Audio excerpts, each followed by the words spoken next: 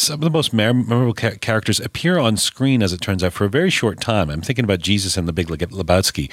When you were shooting those kind of scenes, did you have any idea that character in that movie would have the lasting appeal it does? No, I mean, sometimes like that was a character that I had done something like on stage and they had seen me do it. So I kind of knew the idea of it because they'd seen me do this play on stage. And obviously they're friends of mine and I had done a couple other movies with them. So they told me it was his part, but it seemed so small. But then I realized people were talking a lot about him. And so then I came up with some ideas and they had enough time during the day to allow me to try some different things, ideas that I had, because everything is very planned in Joel and Ethan's films. And I showed them a couple things, and I didn't think they were going to put it all in or whatever. But I knew that with them, if they think if something's interesting, to go all the way with it, and they'll put it together in a really, expert fashion. But no, I didn't even get the Big Lebowski when I first saw it. But I was very embarrassed when I first saw the whole thing. I was like, oh my God, I can't believe because it's like when you trust people, you will go further for them because whatever. And I also knew that it's a small thing, so you can go really. People are talking about the guy. You can go really far out. Now, if I was in the whole thing, I would have had to calibrate it. Differently. You didn't get the Big Lebowski when you saw it? No, I thought Jeff was really good, but I didn't get all the humor. The second time, I got it better, and then the third time, I thought, wow, this is a really funny movie.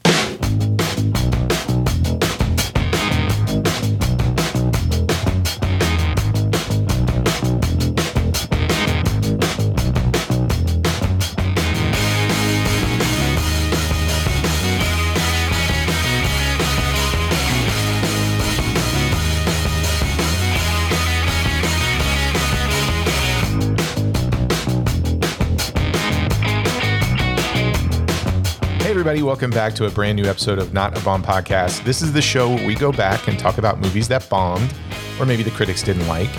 Brad, this is no longer the past that's playing in the future, but it's the now that's playing in the now. Maybe a day late, but it's I don't know what I'm saying exactly. Go back to the now. It's the now. It's not the then. Surrounded by assholes. There you go.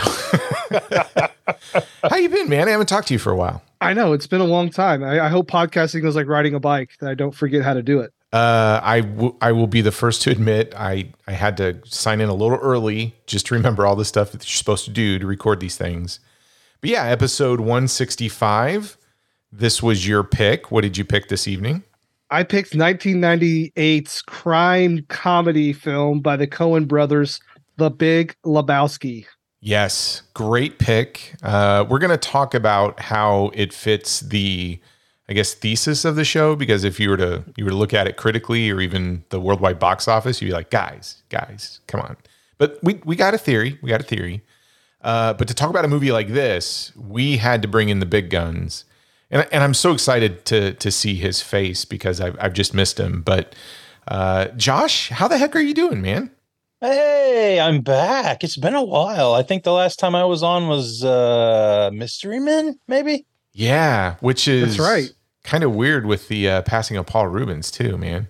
Yeah, it's crazy, man.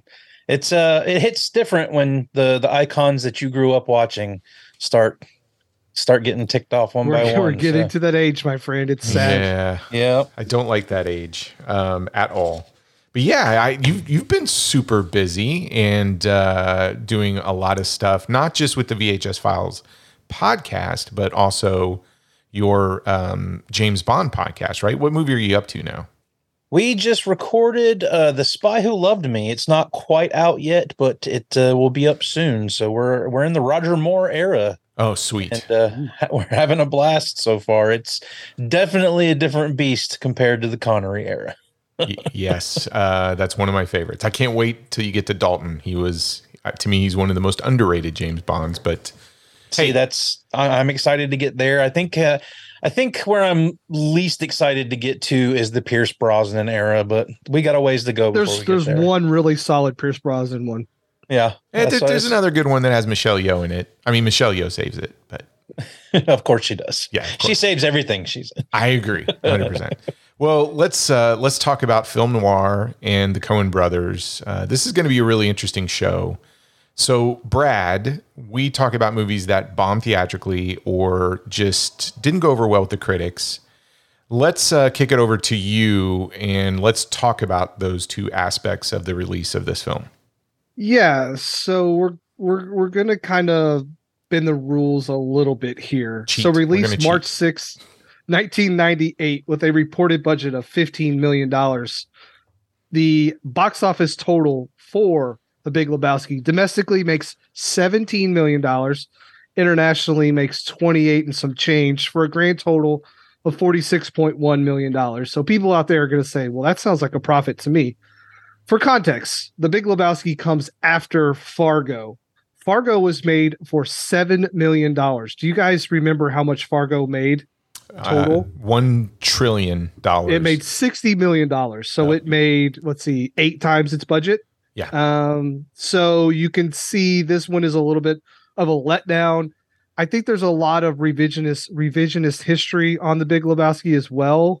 I don't think Fargo got a lot of accolade too. Yes, and it was Academy Award winning. Yeah. And then they switch lanes and do this film. And I don't think at the time, we talk about comedies that are ahead of its time. The Big Lebowski is probably a number one, like ahead of its time comedy. And I just don't think, we look back on it now, geez, like 25 years later, and say, no, it's not a bomb. But at the time it was kind of looked down. Maybe bomb is a little bit of a harsh term, a letdown. Let's say that. In So comparison to their film before. letdown. Yeah. In comparison to the film that came before. Yes. Yes. Yeah. 100%.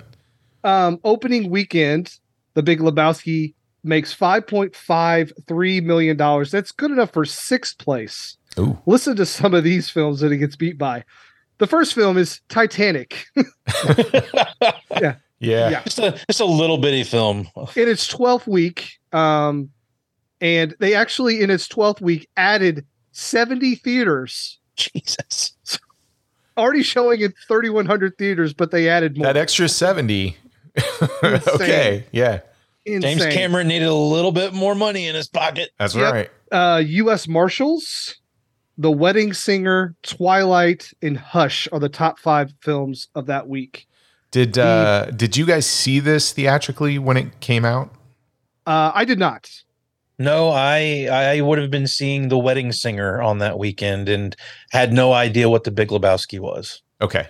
Yeah, I didn't come to this until home media either. So Yeah, I rented this pretty much the first weekend I could, I remember.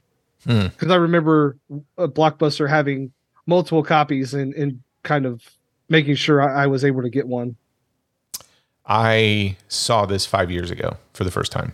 What? Wow. Oh my God. I had Yeah.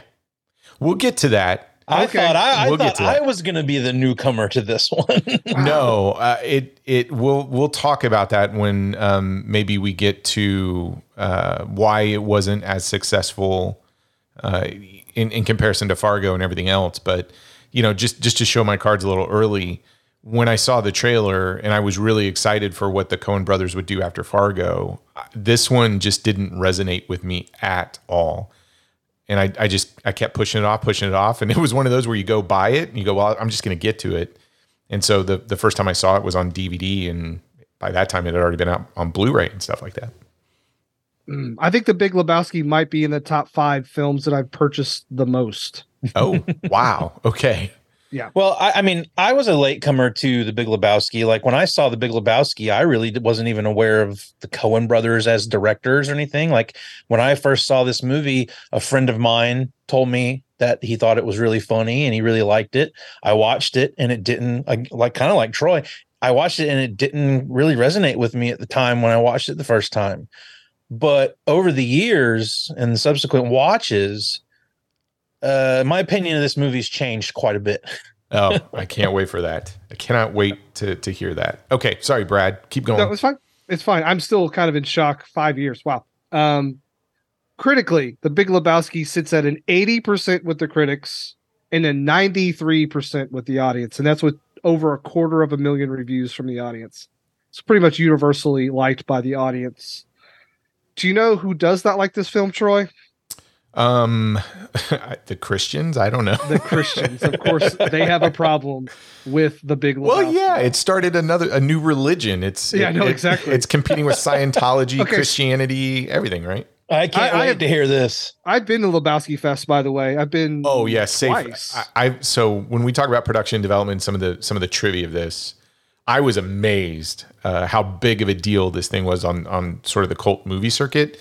Yeah. I know you've had some experience with it. I want to hear yours too, Josh. But go ahead. Let's hear about all the pagan worldviews. Yes. So for those not aware, movieguide.org is a Christian website that reviews films not for their quality, but for their content. And they use a scale that is -4 to +4. -4 is sucking the dude's dick for $1,000. Hellfire and brimstone. Yep. Is going to heaven. Where do we think the Big Lebowski sits on their scale? The lowest it can go. You think so? I think so. I'm going to say -2. Wow. It is in the middle. It is a -3. Oh, wow. Okay. Wow. So they break it down. Language, heavy. Violence, light. Don't know if I would say light on the violence. Sex, light. Nudity, heavy. Cynical worldview with anti-biblical elements. 325 obscenities. Right. 16 profanity. Lots of crude sex talk. Man shoves man's face in toilet. Man urinates on rug. Man threatens man with gun. Man beats car with tire iron. Men fight men. And men threaten to kill men. Men fight men. Okay. Frequent upper female nudity, with one scene with full body female nudity and upper male nudity. Implied sex, alcohol, drugs, and revenge. Okay. Yeah, I see the -3 now. I was see wrong. They kind of gloss over the drugs, but there's so much weed smoking in this movie. No pagan. You think they'd call that out? No pagan worldview? No. Oh, no nihilist worldview either. Oh, okay. That's surprising considering we've got a movie full of nihilists here. Yeah. They're nihilist, Donnie. Okay, films you could have seen. March of 1998. We have Everest, which is a documentary that made $127 million. Seriously? I remember hearing about that, but I don't think I ever saw it. I don't think I saw Hush, it. U.S. Marshals, Twilight. We've talked about The Man in the Iron Mask. Yeah, Leo. Mr. Nice Guy.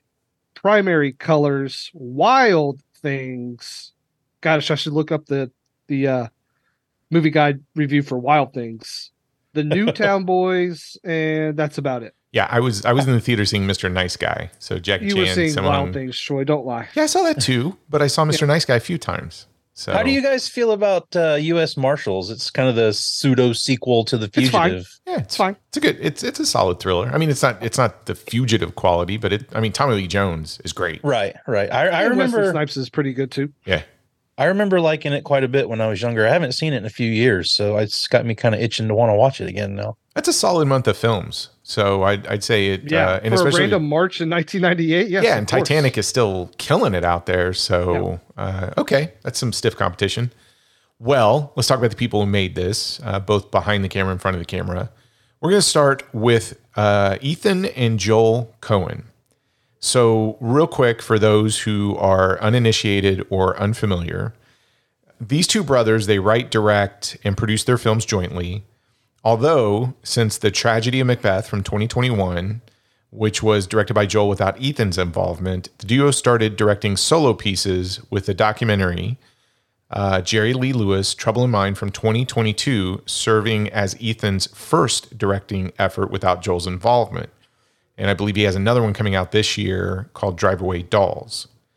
Well, am I wrong in assuming, I feel like I've seen some of the other Coen Brothers movies where they've just had Joel or Ethan listed as director. Yep, we're going to get to that here real quick. Okay, so gotcha. Yeah, until Lady Killers 2004, Joel had received sole credit for directing and Ethan for producing, or shared editing credits under an alias, Roderick and Reginald Janes. They have been nominated for 13 Academy Awards together and individually for 1 award each. Both won Best Original Screenplay for Fargo and Best Picture, Best Director, and Best Adapted Screenplay for No Country for Old Men. The duo also won the Palme d'Or for Barton Fink in the 1991 Cannes Film Festival. Up to 2003, now this will answer your question, Josh, Joel received sole credit for directing and Ethan for producing due to the Guild rules that disallowed multiple director credits to prevent dilution of the position's significance. The only exception to this rule is if the co-directors are an established duo. Since 2004, they have been able to share the director credit, and the Coen brothers have become only the third duo to be nominated for the Academy Award for Best Director. With 4 Academy Award nominations for No Country for Old Men, so this is Best Picture, Best Director, Best Adapted Screenplay, and Best Film Editing. Roderick Janes was edited for that. The Coen brothers have tied the record for the most nominations by a single nominee, counted as an established duo for the same film. Orson Welles started this trend with 1941's Citizen Kane. Okay. Wow. Yeah. So Brad already talked about this. The Big Lebowski sits between 2 films. 1996 Fargo, which was a financial hit and a critical darling. Then in 98, we get The Big Lebowski. And then in 2000, we get Oh Brother, Where Art Thou? Okay. I mean, those 3 films in and of themselves, and that's not their whole filmography, but that's a hell of a run. Yeah, let's. I have this question, and I texted you guys even before we got together. Let's talk about the Coen brothers filmography real quick. And Josh, I know VHS Files podcast, they do a lot of rankings. That's one of my favorite things you guys do.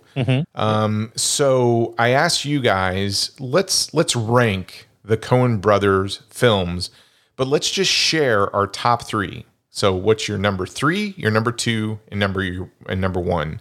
And you can give a little explanation for this too. But Josh, I'm going to kick it over to you. I got a feeling we know what one of them is going to be. But yeah, what is your number? Like, what's your rankings going from 3, 2, 1? You can just go through all of them. Well, I struggled a little bit, and I will go ahead and put a disclaimer out there. I have not seen all of the Coen brothers movies. Okay. I am missing. I have not seen Blood Simple. Ooh. I have not seen Barton Fink. Oh. I have not seen the Hudsucker Proxy, or Intolerable Cruelty, or the Lady Killers. Okay. Other than that, I've seen everything other than the newest one, which is the Ballad of Buster Scruggs. I haven't watched that one yet. Okay. Ballad of Buster Scruggs. Scruggs. Yep. Sorry. Yep. That's all right. So I'm missing a few in there. Now, do I think any of those would overtake the top 3 that I've got here? Probably not. But ask me in 2 years, maybe that will have changed. But we're talking about Fargo a bit, and Fargo is probably the first Coen brothers movie I ever saw.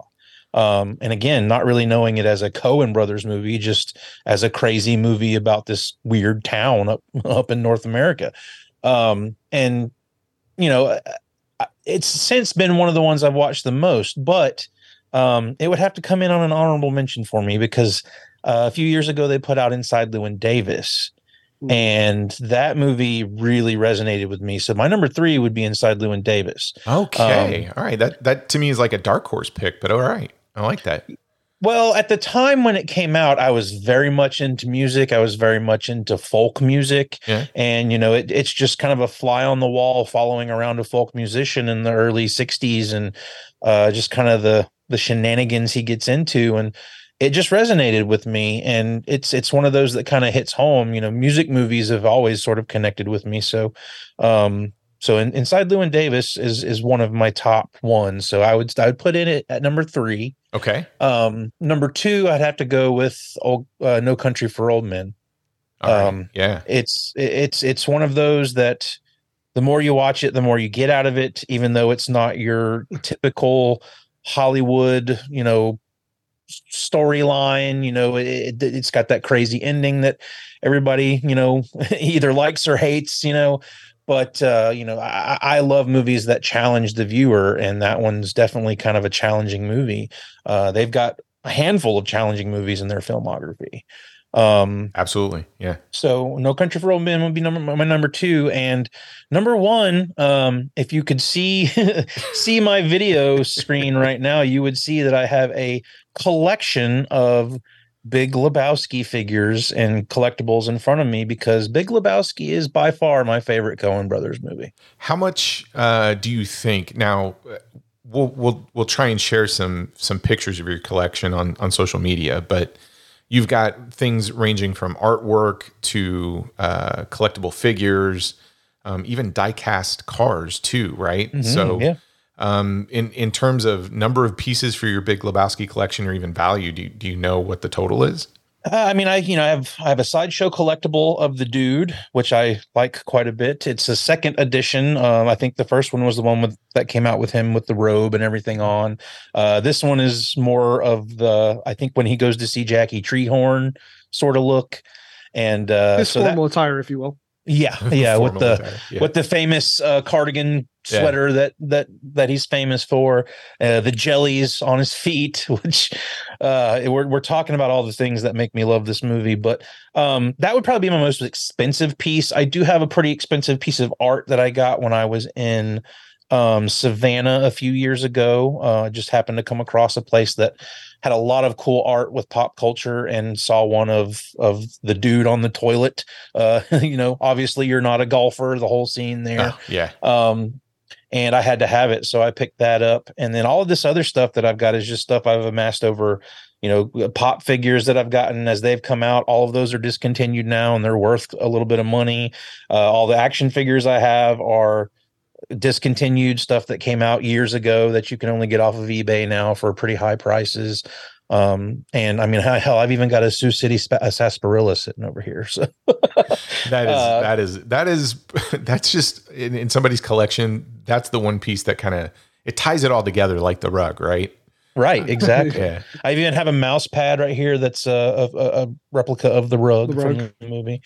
So yeah, I mean, this movie, again, the first time I saw it, it didn't really resonate with me, but over the years I've rewatched it and rewatched it and rewatched it. And this is not only my favorite Coen Brothers movie, this is my favorite comedy of all time. Oh, my goodness. Okay.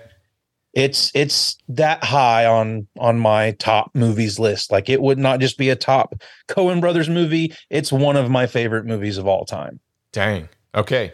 Well, it doesn't surprise me it's in your top three, but hearing how it's kind of solidified the top spot for comedies too was surprising, but that's really cool. Yeah. All right, Brad, what's your ranking? How do you go?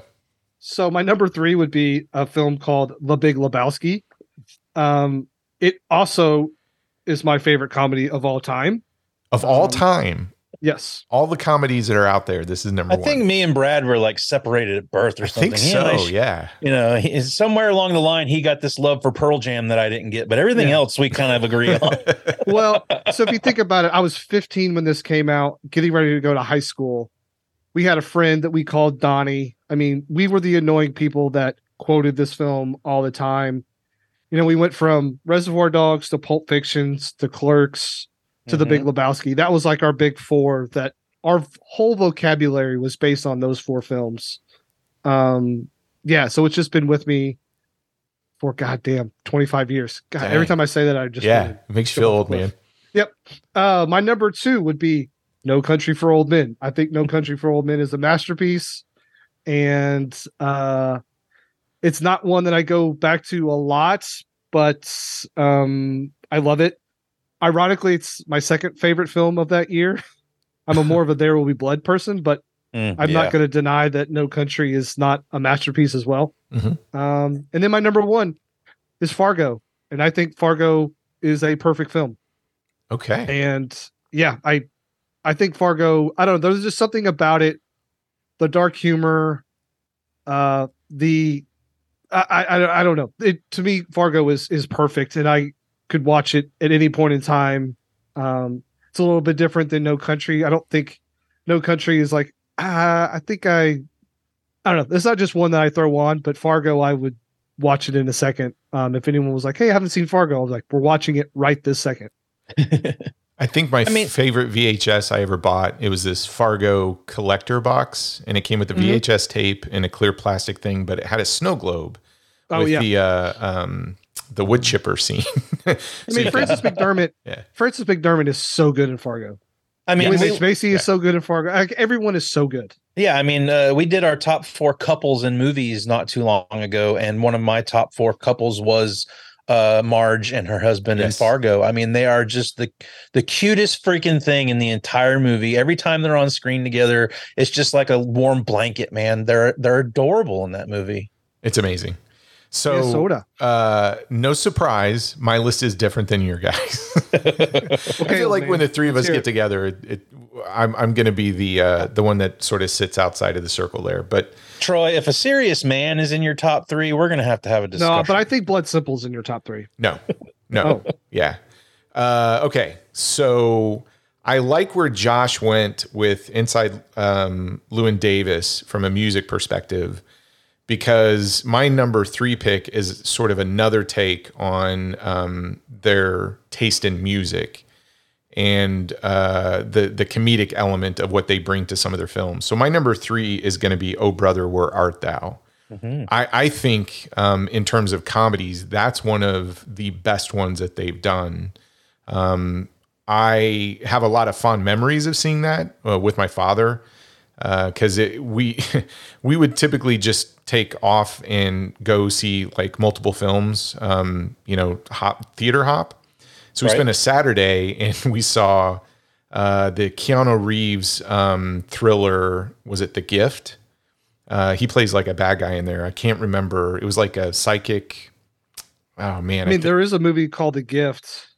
There was that one where he played like a serial killer called The Watcher or something like that. This one I think was, and I can't remember, is Kate Blanchett or something of that nature. That's the Sam Raimi movie, I think. Yeah, I think so. But that was the first one that we saw. Kate Blanchett, Katie Holmes, The Gift from 2000.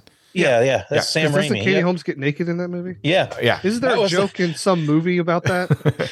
So that was the thing that I remember the most about that movie when I was that age, when it came out, was like, oh, we get to see a different side of Katie Holmes in this movie. Yeah. So we naked side. We go to see that, and then we follow that up with Snatch, Guy Ritchie. And then the last film we saw that day was Oh Brother, Where Art Thou? And we drove home in a snowstorm afterwards because we were driving from like Louisville, Kentucky to Jasper, Indiana. Wow. But that's a hell of a day of movies. Yeah, and they were all 3 fantastic, but to me, they just progressively got better. And then when you get to Oh Brother, Where Art Thou? It was like, wow, that just became one of my favorite films, not just for the experience of that sort of theater hopping, but it's one that to me is like comfort food. You put it back in. I think it's a great example of films trying to retell classic literature in sort of a fun, fresh way. Mm-hmm. And I love the music in it. They did that one concert film that I think was filmed at the Ryman Theater, Coming Down from the Mountain or something of that nature, which has a lot of the music from the film. Mm-hmm. And I think that's what the title is. So I'm was that the wrong. First time the Coens worked with Clooney in that movie? No, because they had Intolerable Cruelty before that. Actually, Intolerable Cruelty is a couple years after. Oh, you're right. No, I guess that is right. Yeah, sorry, you're right. Yeah. Clooney is hilarious in that movie. I mean, you talk about, that's one thing about the Coen brothers, and I hate to interrupt your list there, Troy, no, but go ahead. Like with the Coen brothers, like they have some of the best dialogue and like lines from movies that are so quotable. And, Oh Brother, Where Art Thou? Like Jenny and I all the time, my wife and I are always like, damn, we're in a tight spot. Like we're always quoting stuff from Coen Brothers movies. I've noticed that as the years go by.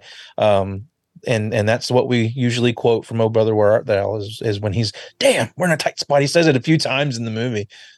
Yeah, it's fantastic. I think it's such a surprise. I remember watching that film and it's like, I know the story that it's based off of because, obviously if was it Ulysses, mm-hmm. Sorry. Or the Odyssey. Yeah. The Odyssey. Yep. The Odyssey. Mm-hmm. So, but how they interpreted it and what they did with it, I to me just kind of blew my mind.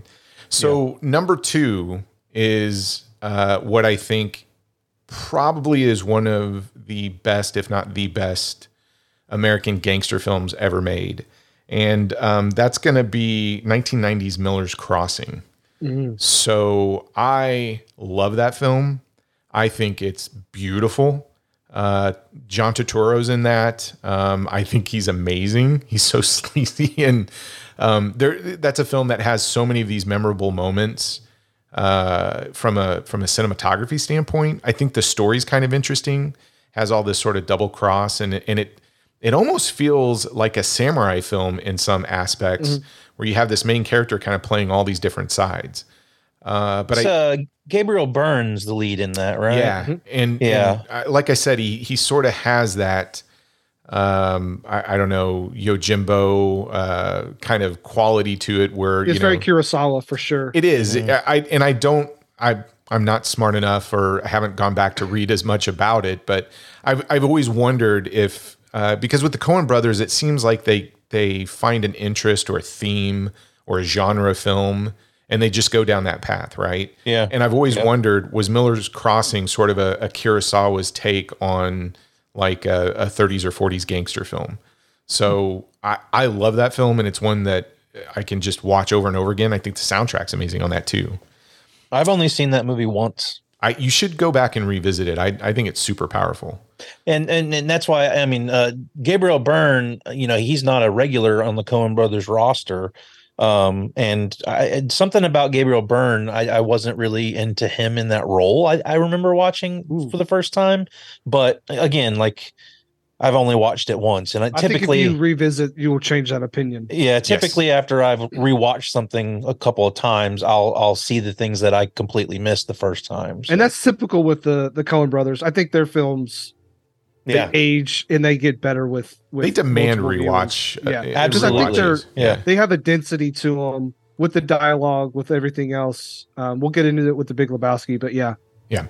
So my number one spot is actually on your guys' list. I think it is their masterpiece, and it's No Country for Old Men. Yeah. It was a film that the minute I saw it, it just burned into my memory banks. And even when it came out on home media, I didn't watch it for a few years because I felt like I remembered every freaking scene of that film because I loved it so much. Yeah. And of all the Coen brothers films, and I don't know if this ever happens to you guys, sometimes you run across that film that you know so well just off of a few viewings that you kind of want to treasure those couple times you've seen it. And so you don't go back and rewatch it a bunch of times. So of all the Coen brothers, I probably have seen this the least amount of times, but it's my favorite one because it's almost like a fine wine. Like you want to watch it, you want to digest it, and it's not like Oh Brother, Where Art Thou, where I can watch that probably, a couple times in a year. No Country for Old Men just feels like, hey, that's the one, that's the nice silverware and china you bring out every once in a while, and you're not using it on a constant basis. But I think that is probably one of the greatest American films ever made. I think with the No Country for Old Men, it was a bit more of a departure from what we had seen from the Coens at that point in time. I mean, they had their serious films. I mean, I remember Miller's Crossing not being very funny. But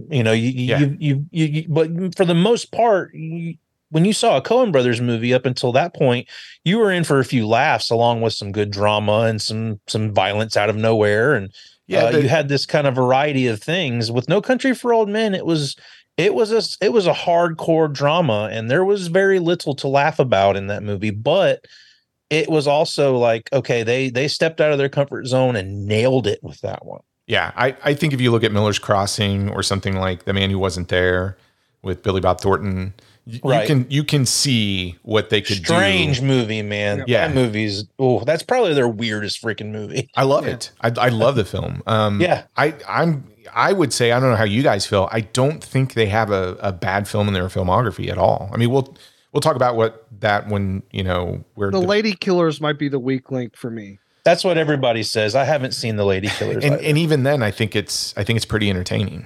Well, yeah, I mean, to me, I think it's rare that you see directors start off with Blood Simple as 1984, and arguably their best film is in 2007. So that's 16 plus, so 23 years after their first film comes out, they put out their best film. That's not usually how directing works. Like you kind of at some point in time lose it. But well, then, I mean, Raising Arizona was a big hit. I mean, and that was, but still, that's 1987. So I mean, that's like, I don't know. They just seems like they got better and better, and more sophisticated. Well, and I love they jump. I mean, so they go Blood Simple, which is pure modern film noir, to Raising Arizona, which is sort of absurdist comedy, to Miller's Crossing, and then go to Barton Fink, Hudsucker Proxy, Fargo, Big Lebowski, Oh Brother. Then you get Intolerable Cruelty, Lady Killers, and then No Country for Old Men. So you look at the genres they've played in, the actors and actresses they've worked with. That to me is a very diverse filmography, and it feels like they're just out there hitting every genre, working their craft to end up create that masterpiece. Which, and I think they've got one of the best Western remakes of all time.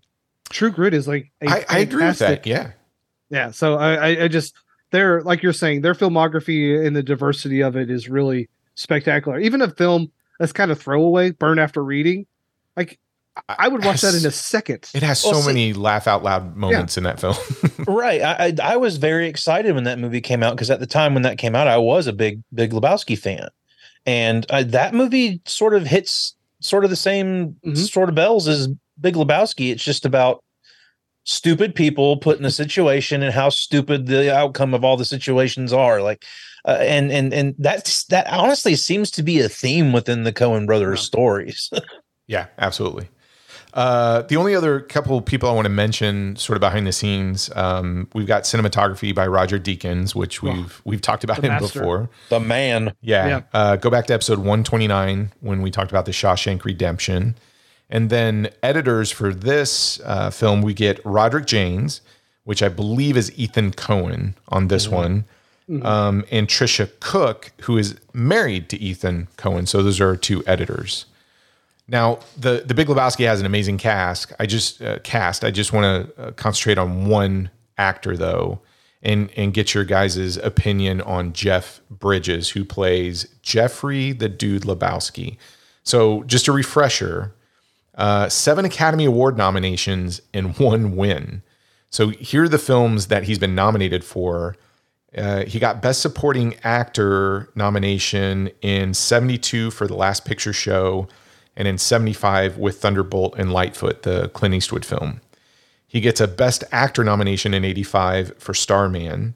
He gets another Best Supporting Actor nomination in 2001 for The Contender. In 2010, he got a Best Actor nomination that turned into a win for him on Crazy Heart.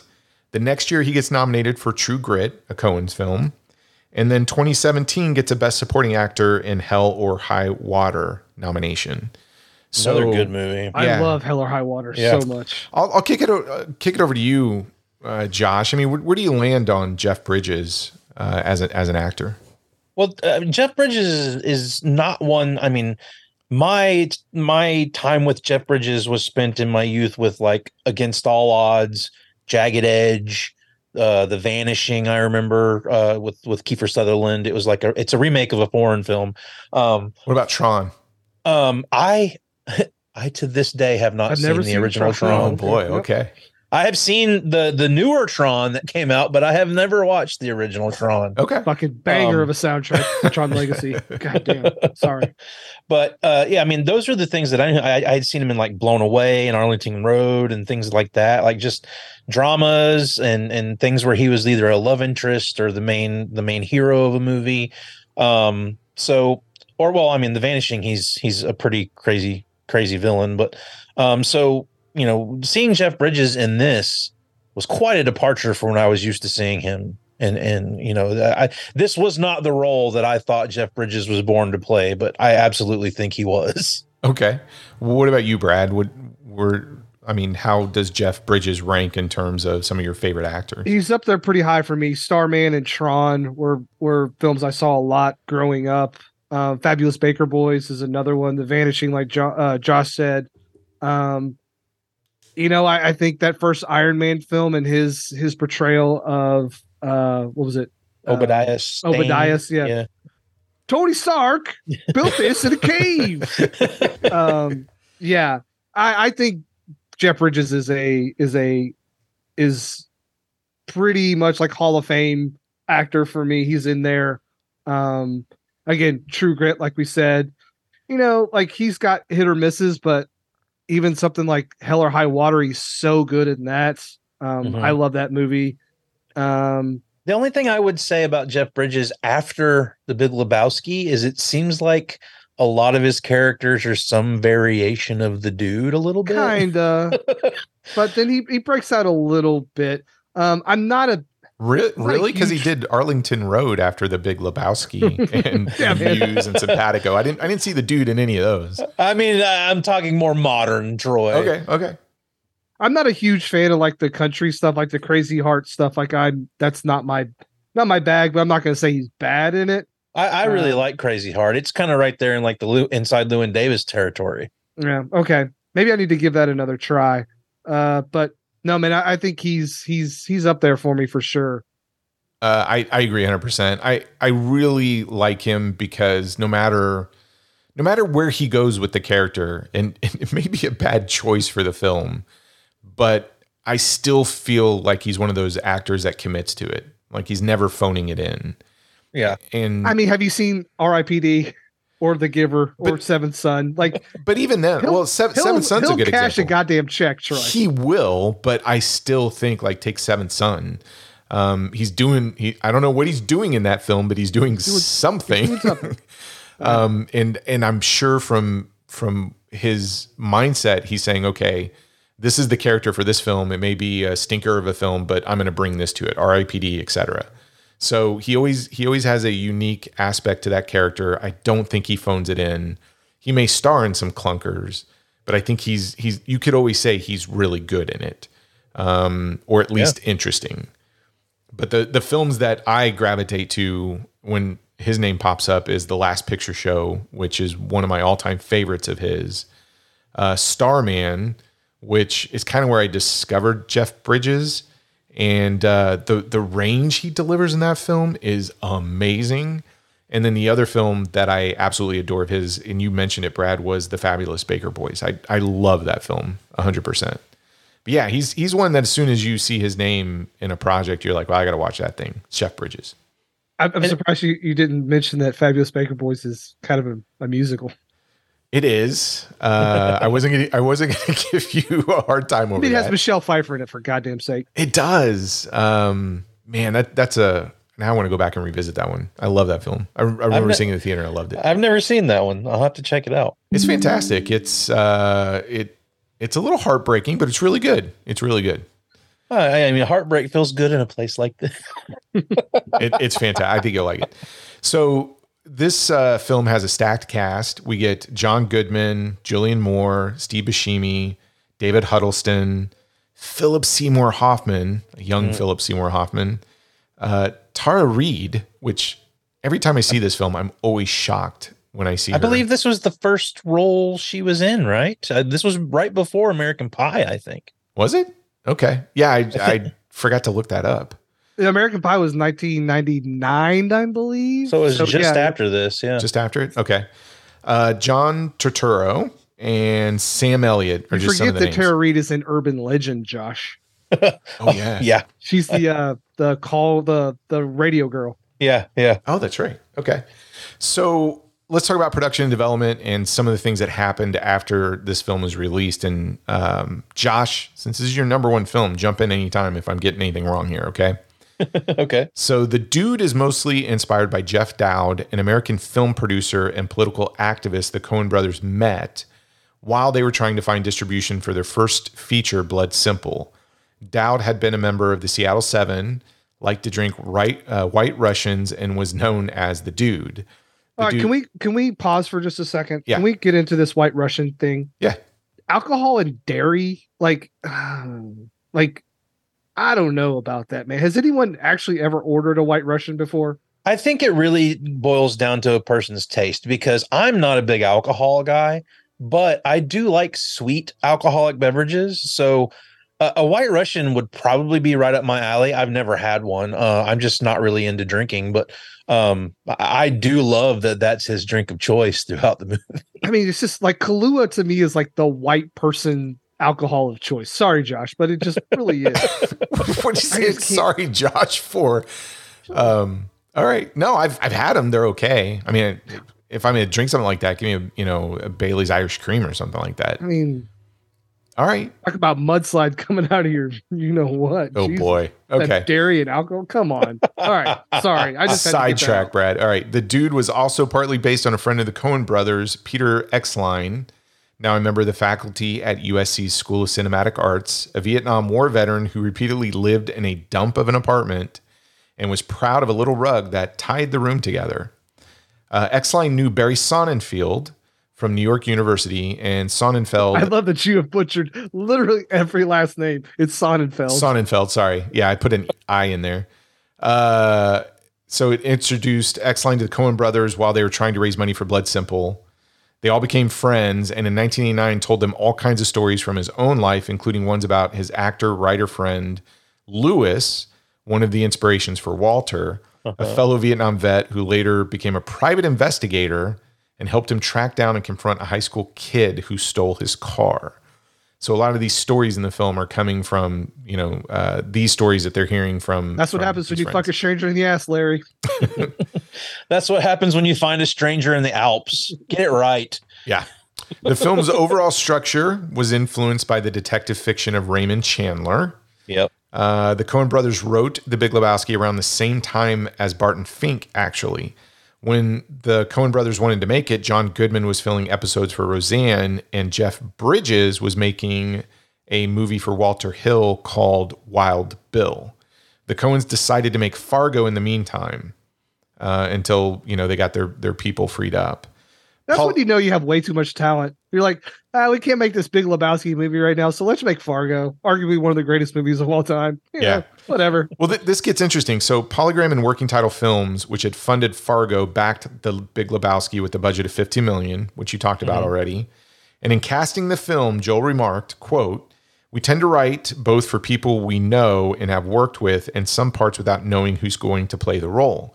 In the Big Lebowski, we did write for John Goodman and Steve Buscemi, but we didn't know who was getting the Jeff Bridges role. The Coens originally considered, now get this, Mel Gibson for the role of the dude, but he didn't take their pitch too seriously." Can you imagine Mel Gibson in this role? No. And one of my notes in taking notes for this movie and whatnot, this entire cast in this movie is superb, and I cannot think of another person that should be in any of these roles. Like, I would not recast anyone in this movie. Like, they all fit like a glove. But in an alternate reality, wouldn't you like to see Mel Gibson play the dude? No, I want Mel Gibson as Riggs. That's what I want Mel Gibson as. I want to see it as an experiment, but as long as this version of the Big Lebowski still exists. Yeah. Okay. That's fair.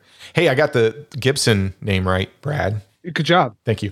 So Troy, you're out of your element. An annual festival. So this is after the film's release, right? So Brad kind of went through the numbers. It really does gain a cult status. Obviously, Josh went out and bought everything for the Big Lebowski. Many years later, though. Many years later. So an annual festival, Lebowski Fest, began in Louisville, Kentucky. That's how you say it. Louisville. In 2002, and it started with 150 fans showing up and has since expanded to several other cities. Various celebrities from the film have attended some of the events, including Jeff Bridges, who attended the Los Angeles event. The British equivalent, inspired by Lebowski Fest, is known as The Dude Abides and is held in London. Brad, you've been to one of these, right? I have. I've been to two. Okay, so what's it like? It's bowling. It's trivia. It's like a big party. Trivia on bowling or the movie? On the movie. And it's outdoor. There's band. Like it's turned into a big thing. Isn't there a documentary, like a short documentary about one of the Lebowski Fest? Yeah. Yeah, I think I saw that, and like the people dress up in crazy ways. Yep. Like they try to do the most obscure thing they can pick out of the movie and dress up like it. Like one guy dressed up as a guy face down in the muck. Like it's just people get really creative at these things. I would love to go to a Lebowski Fest. I have never been to one. I don't know why it originated in Louisville, but What else are you gonna do in Louisville? Yeah, that's a good point. Yeah. I used to live close to where you live. Yeah. So I know. You got 4th Street. It's cool. But so here's the others. There's been a ton of books and essays written about this film in terms of its political context, religious context, etc. But here's a sample of things that have come about from this. And to me, this was the most unusual one. So Dudism, a religion devoted largely to spreading the philosophy and lifestyle of the film's main character, was founded in 2005. What's that church called, Troy? It's known as the Church of the Latter-day Dude, a name parody of the Church of Jesus Christ of Latter-day Saints. The organization has ordained over 220,000 Dudist priests all over the world via their website. Brad, Josh, you have to be like a Dudist priest, right? Did you get your certificate? I did not. God damn it, Josh! You need to. You have all of that crap about the Big Lebowski, and you haven't joined Dudism. Hey, Jason's not married, right? No. You should do his wedding as a Dudist priest. Yeah, I'll do his 3rd wedding. Yeah. Hey, 3rd time's a charm, Jason. Yeah. Hey, never give up, dude. Yeah, that's awesome. You could actually get the certificate from the website. You know what? I may actually do this and put this on my resume.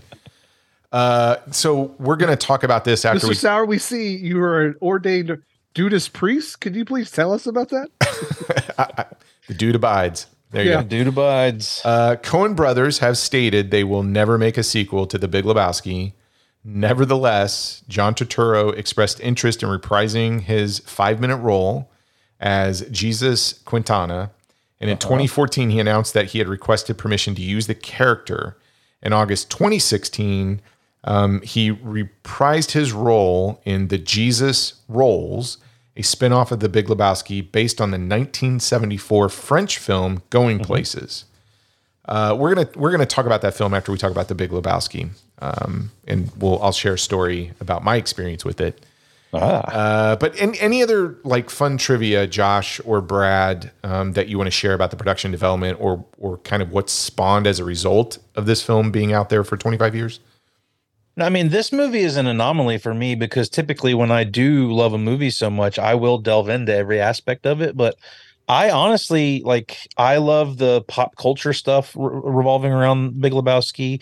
I love the movie. I can quote it like crazy, but I haven't ever really gotten into, any of the crazy trivia, what led to what in the production and everything. I know all the general ideas of who these characters were based on, but my love for this movie is solely just it entertains the shit out of me. This movie, if I need a laugh, this movie will make me laugh. Okay. No bones about it. So you haven't delved into the political essays and everything about this film? Okay. What about you, Brad? Dipped your toe in this? As going to Lebowski Fest and just loving this film, nothing outside of that. Okay. Well, I really want to get to sharing our thoughts on the film, but before we do so, coming out of Fargo, yes, when you actually look at the total grosses for this film, it was profitable, but it wasn't the hit that I think everybody was expecting from Fargo. Does it make sense why it failed? Is it too different from Fargo, from what everybody was expecting, or was it just the timing of everything else out there, specifically like Titanic? Titanic was crushing everybody, right? But I think Titanic did play a big role in this as well. And I don't know if you saw the preview and stuff like that. I mean, it's just a hard film to market. And I mean, no offense to Jeff Bridges, but he's not the biggest name in the world, and that's the guy who's above your title. Mm-hmm. I don't know. It was an uphill battle, but the fact that it's like such a hard swing away from Fargo, but in the context, like it's not really. They're both kind of these weird dark comedies. Yeah, I mean, this could be like a spiritual successor to Fargo in a bunch of different ways. I mean, it's about stupid people in stupid situations. And I think what might have gotten people off the bat with this one is the first time, maybe even the second or third time you watch The Big Lebowski, you're kind of trying to put some puzzle pieces together. It's not the most straightforward of a narrative. But the thing is like once you actually do figure it out, it doesn't matter. Like there's no reason to have to follow any of what's going on in this movie. This movie is completely like just nonsense. Yeah. At every turn. I think it's if you're coming off of a huge hit and it's this true crime comedy with this slice of Americana and it gets all these accolades, and then you see a trailer pop up and it looks like a mystery comedy with a stoner bowling dude as your main protagonist. To me, I just avoid it because it's like, well, none of that looks interesting to me. And when I first saw it, it was like I didn't really necessarily pick up on it as a homage to film noir. Yeah, right. I just saw the trailer and it was like, well, it looks like a stoner comedy, and yeah, I'm okay. I'll pass. I'll go back and watch Cheech and Chong or something of that nature. So it took me a while to come around to it, even though I knew it was going to be good because it's a Coen Brothers film. It just wasn't one that I was like, hey, I'm going to rush out and go see it kind of thing. And I don't know if that was like the American public's view of it as well. I also find it really ironic. I think Seinfeld ends in May of 1998. And of course, that show is famously a show about nothing. Yeah. Right. The Big Lebowski is kind of a movie about nothing. Yeah. Yeah, true. Yeah. Well, let's take a quick break. And when we come back, we can dive into our thoughts on this. And I guess it becomes an exercise on who likes it the most. I think we're going to have a winner out of this one, but stay tuned. Time for refreshment. Refreshment. For your enjoyment, there's hot, fresh popcorn, tempting, delicious hot dogs, and so many kinds of ice cream. And of course, sparkling, delicious, ice-cold Coca-Cola for everybody at the refreshment counter now. Remember, your favorite snack will taste especially good with world-famous ice-cold Coca-Cola. Where did you go last night, Marlon? Oh, is this where I'm supposed to say, what is all this about? And he says, shut up, I asked the question. Yeah, that's right. Elliot Gould is Philip Marlowe in Robert Altman's A Long Goodbye. It's a long goodbye, and it happens every day. He has two friends in the world, a cat and a murderer. He knows who the cat is. He's not so sure about the murderer.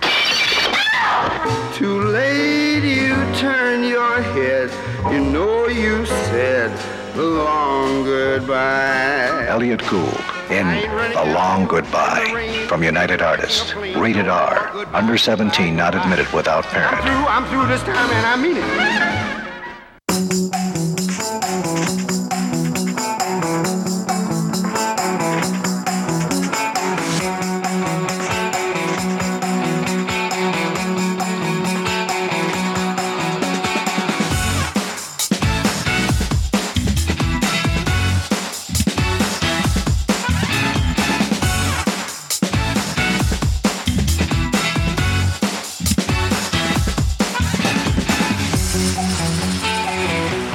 We're back, Josh. We got to kick it over to you. This is your number one comedy of all time. I know it is yours too, Brad, but Josh is our guest, so he gets to wear that trophy. But yeah, I mean, on your 520th viewing of The Big Lebowski, how did it go this time? I mean, I laugh at the same spots that I laugh every time I watch it. It's one of those movies that if I just need to feel good and laugh, I can put this movie on. And there's not many movies I can really do that with. Like I do get bored with watching the same thing over and over again. But this movie, my wife can attest to, like, this movie is always on in our house and it drives her insane. But it's one of those that from the opening scene of The Big Lebowski, when you hear Sam Elliott's voiceover start and he says, like butter. It's like butter. Well, yeah, I mean, you've got that. I have a question for you. Who's a better narrator, Sam Elliott or Morgan Freeman? I would actually take Sam Elliott. I like hearing that voice. Okay. Yeah. I mean, no disrespect to Morgan Freeman. I love me some Morgan Freeman too, but just the pure nonsensical stuff of the opening of this movie. Sometimes there's a man. Well, he's the man for the time and place. Like, again, it perfectly sets up what you're in store for. Mm-hmm. And the way this movie evolves and the dialogue throughout this movie, I mean, you might could say that Pulp Fiction and Tarantino may have influenced some of this, maybe not. I mean, I've never really seen the Coen brothers take things from other filmmakers, in my opinion. Like, I feel like they've always kind of had their own voice. What? Really? Josh, I mean, they're stealing from like noir films. Well, I mean, you know what I mean? Like, not from the popular filmmakers of the time, like not of their peers. You see a lot of people, taking from their peers, a lot of movies that come out and sort of look the same, feel the same. This does fit right in with the whole Pulp Fiction-esque era, I guess, but it's a different kind of comedy. It's a different kind of crime drama. It's a different feel altogether. And, but it just... How much viewing do you do of films pre-1960? I've gone back here lately and I mean, like you brought up Citizen Kane earlier. Mm-hmm. I just watched Citizen Kane for the first time this year. Okay. Good for you. And I've been going back and watching some older ones. I mean, 1960s. I mean, that's. Have you seen like the Maltese Falcon or anything like that? I have not. I mean, I've seen Casablanca.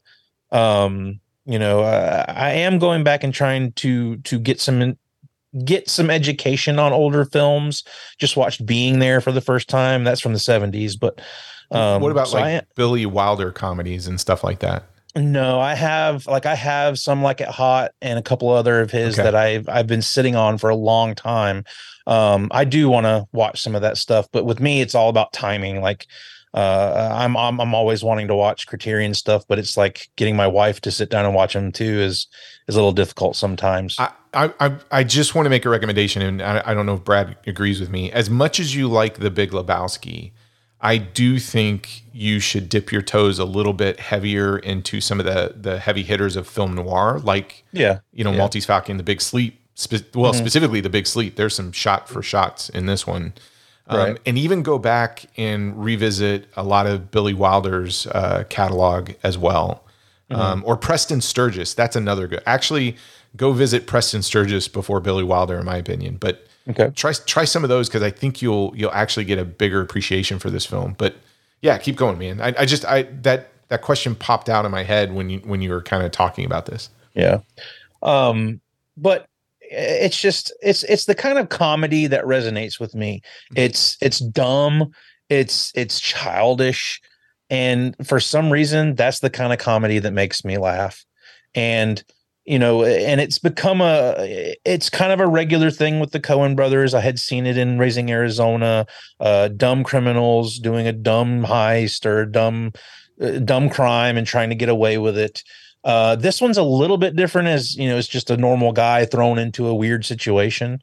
But the thing about this movie is the way it's written and the way the Coen brothers direct it. Like, the way the comedic beats hit are some of the best I've ever seen. You've got, we've been talking about Jeff Bridges, he's kind of he went all in on this role, man. From the moment he starts talking in this movie, it's a laugh fest. I mean, you get the break in at the beginning, they're shoving his head in the toilet. Where's the money, Lebowski? And you just got Jeff Bridges in his, pacifist behavior of, it's down there somewhere. Let me take another look. Like, it's fucking funny. And when he's looking at the bowling ball and he's like, what the fuck is this? And he's like, obviously you're not a golfer. Like, it is just some of the funniest sarcasm and humor. And this is a movie that has yet to be topped for me as far as laughs go. Like, this movie makes me laugh more than any other movie, I think. So why do you think it has spawned this this cult status where people in Louisville, Kentucky are like shutting down the city and celebrating. I don't know if it's that big, but what makes this thing endure for so long and create that following? Is it the script? Is it the story? Is it a combination of all things? But I'm always fascinated by this one, of how big of a fan base there is and how dedicated that fan base is. Yeah, I mean, as far as the fan base goes, like I have a lot of collector stuff here. Like I kind of nerd out in that regard. Mm-hmm. Again, I haven't been to a Lebowski Fest, but I would love to go to one.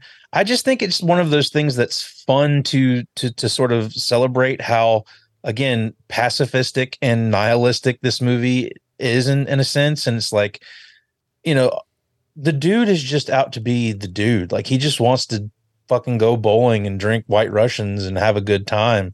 And I think a lot of people can sort of connect with that. But he's also got this gang of people around him, these characters that are insane. Walter is one of the most ridiculous characters ever written. And the way their dialogue works in this movie is genius. Like, that's the biggest thing I have to commend the Coen brothers on in this, is the way they write dialogue, how they will start sentences, start different conversations, and not even finish a conversation. They will leave you hanging on the littlest things in the dialogue in this movie. And like, you want to know the rest of the story, but you're also just laughing at the fact that they went nowhere with what they were doing. I think that happens in real life though, right? Exactly. Yeah. Which is crazy for a movie to come along and be able to make that authentic, like, representation of a dialogue between just three friends. Right. But also the dude is a good guy at the end of the day. Like, he cares the most in this film. Mm-hmm. Like, his landlord comes by and says, hey, come see my one-man show. He ends up going.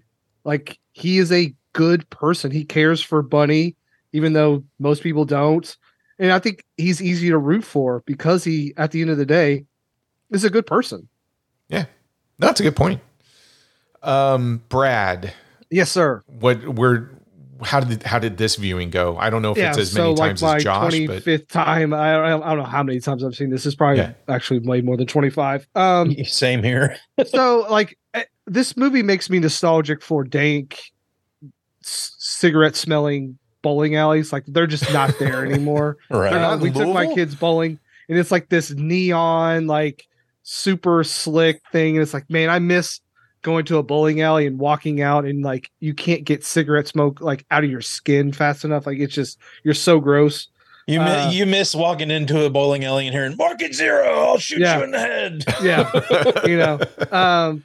But I think the thing that sticks out to me the most, and like, this movie is like hitting way above its average.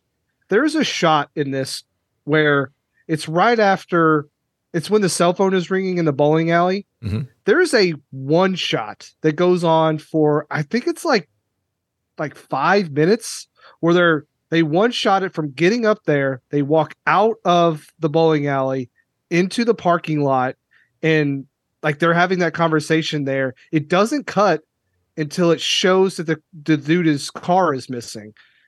And there's no reason why that shot is in this movie, but of course it's Roger Deakins. But it just kind of shows, like, they could have made this into a screwball comedy and it'd been totally fine. But there's so many layers to this. Like, there's the political commentary underneath this. It's like a parody of like neo-noir films. Like, it's got so much stuff.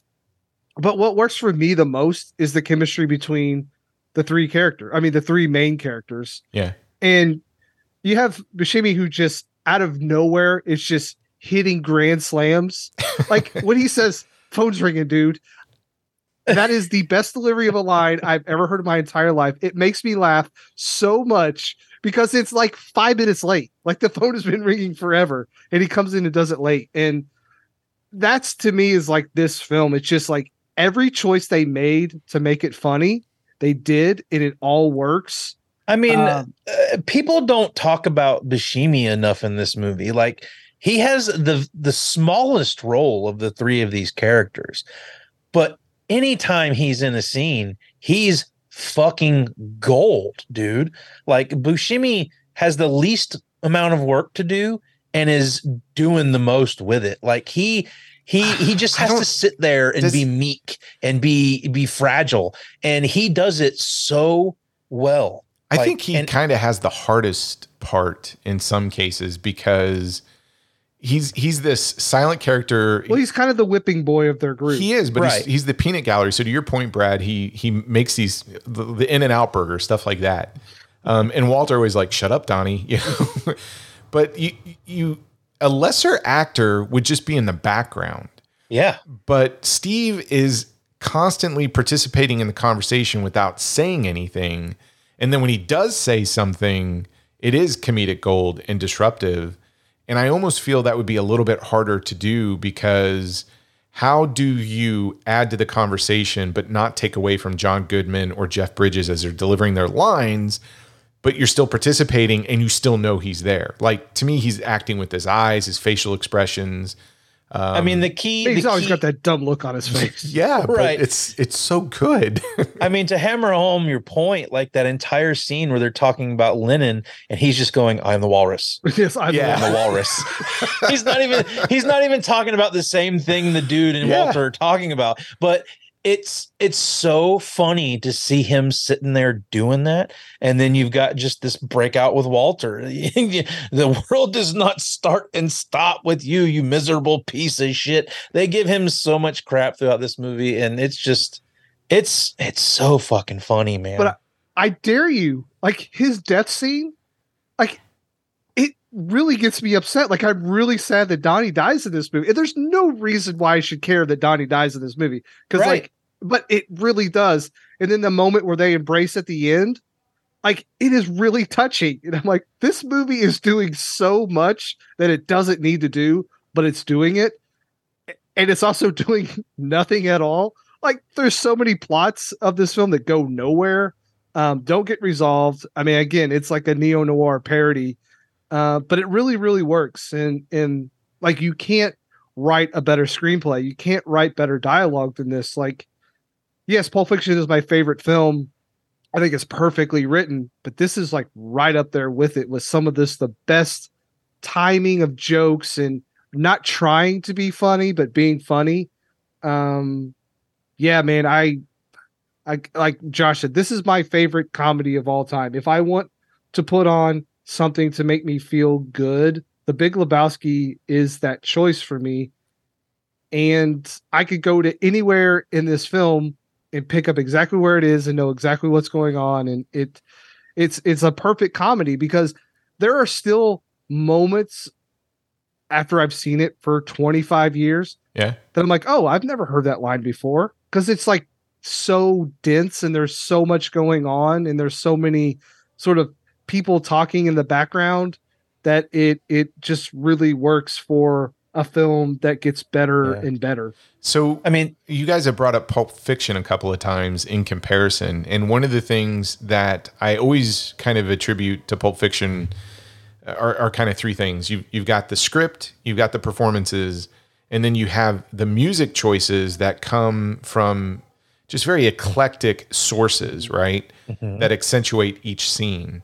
Do you think Big Lebowski rivals like Pulp Fiction in those three categories? Because I am always amazed when I visit this thing.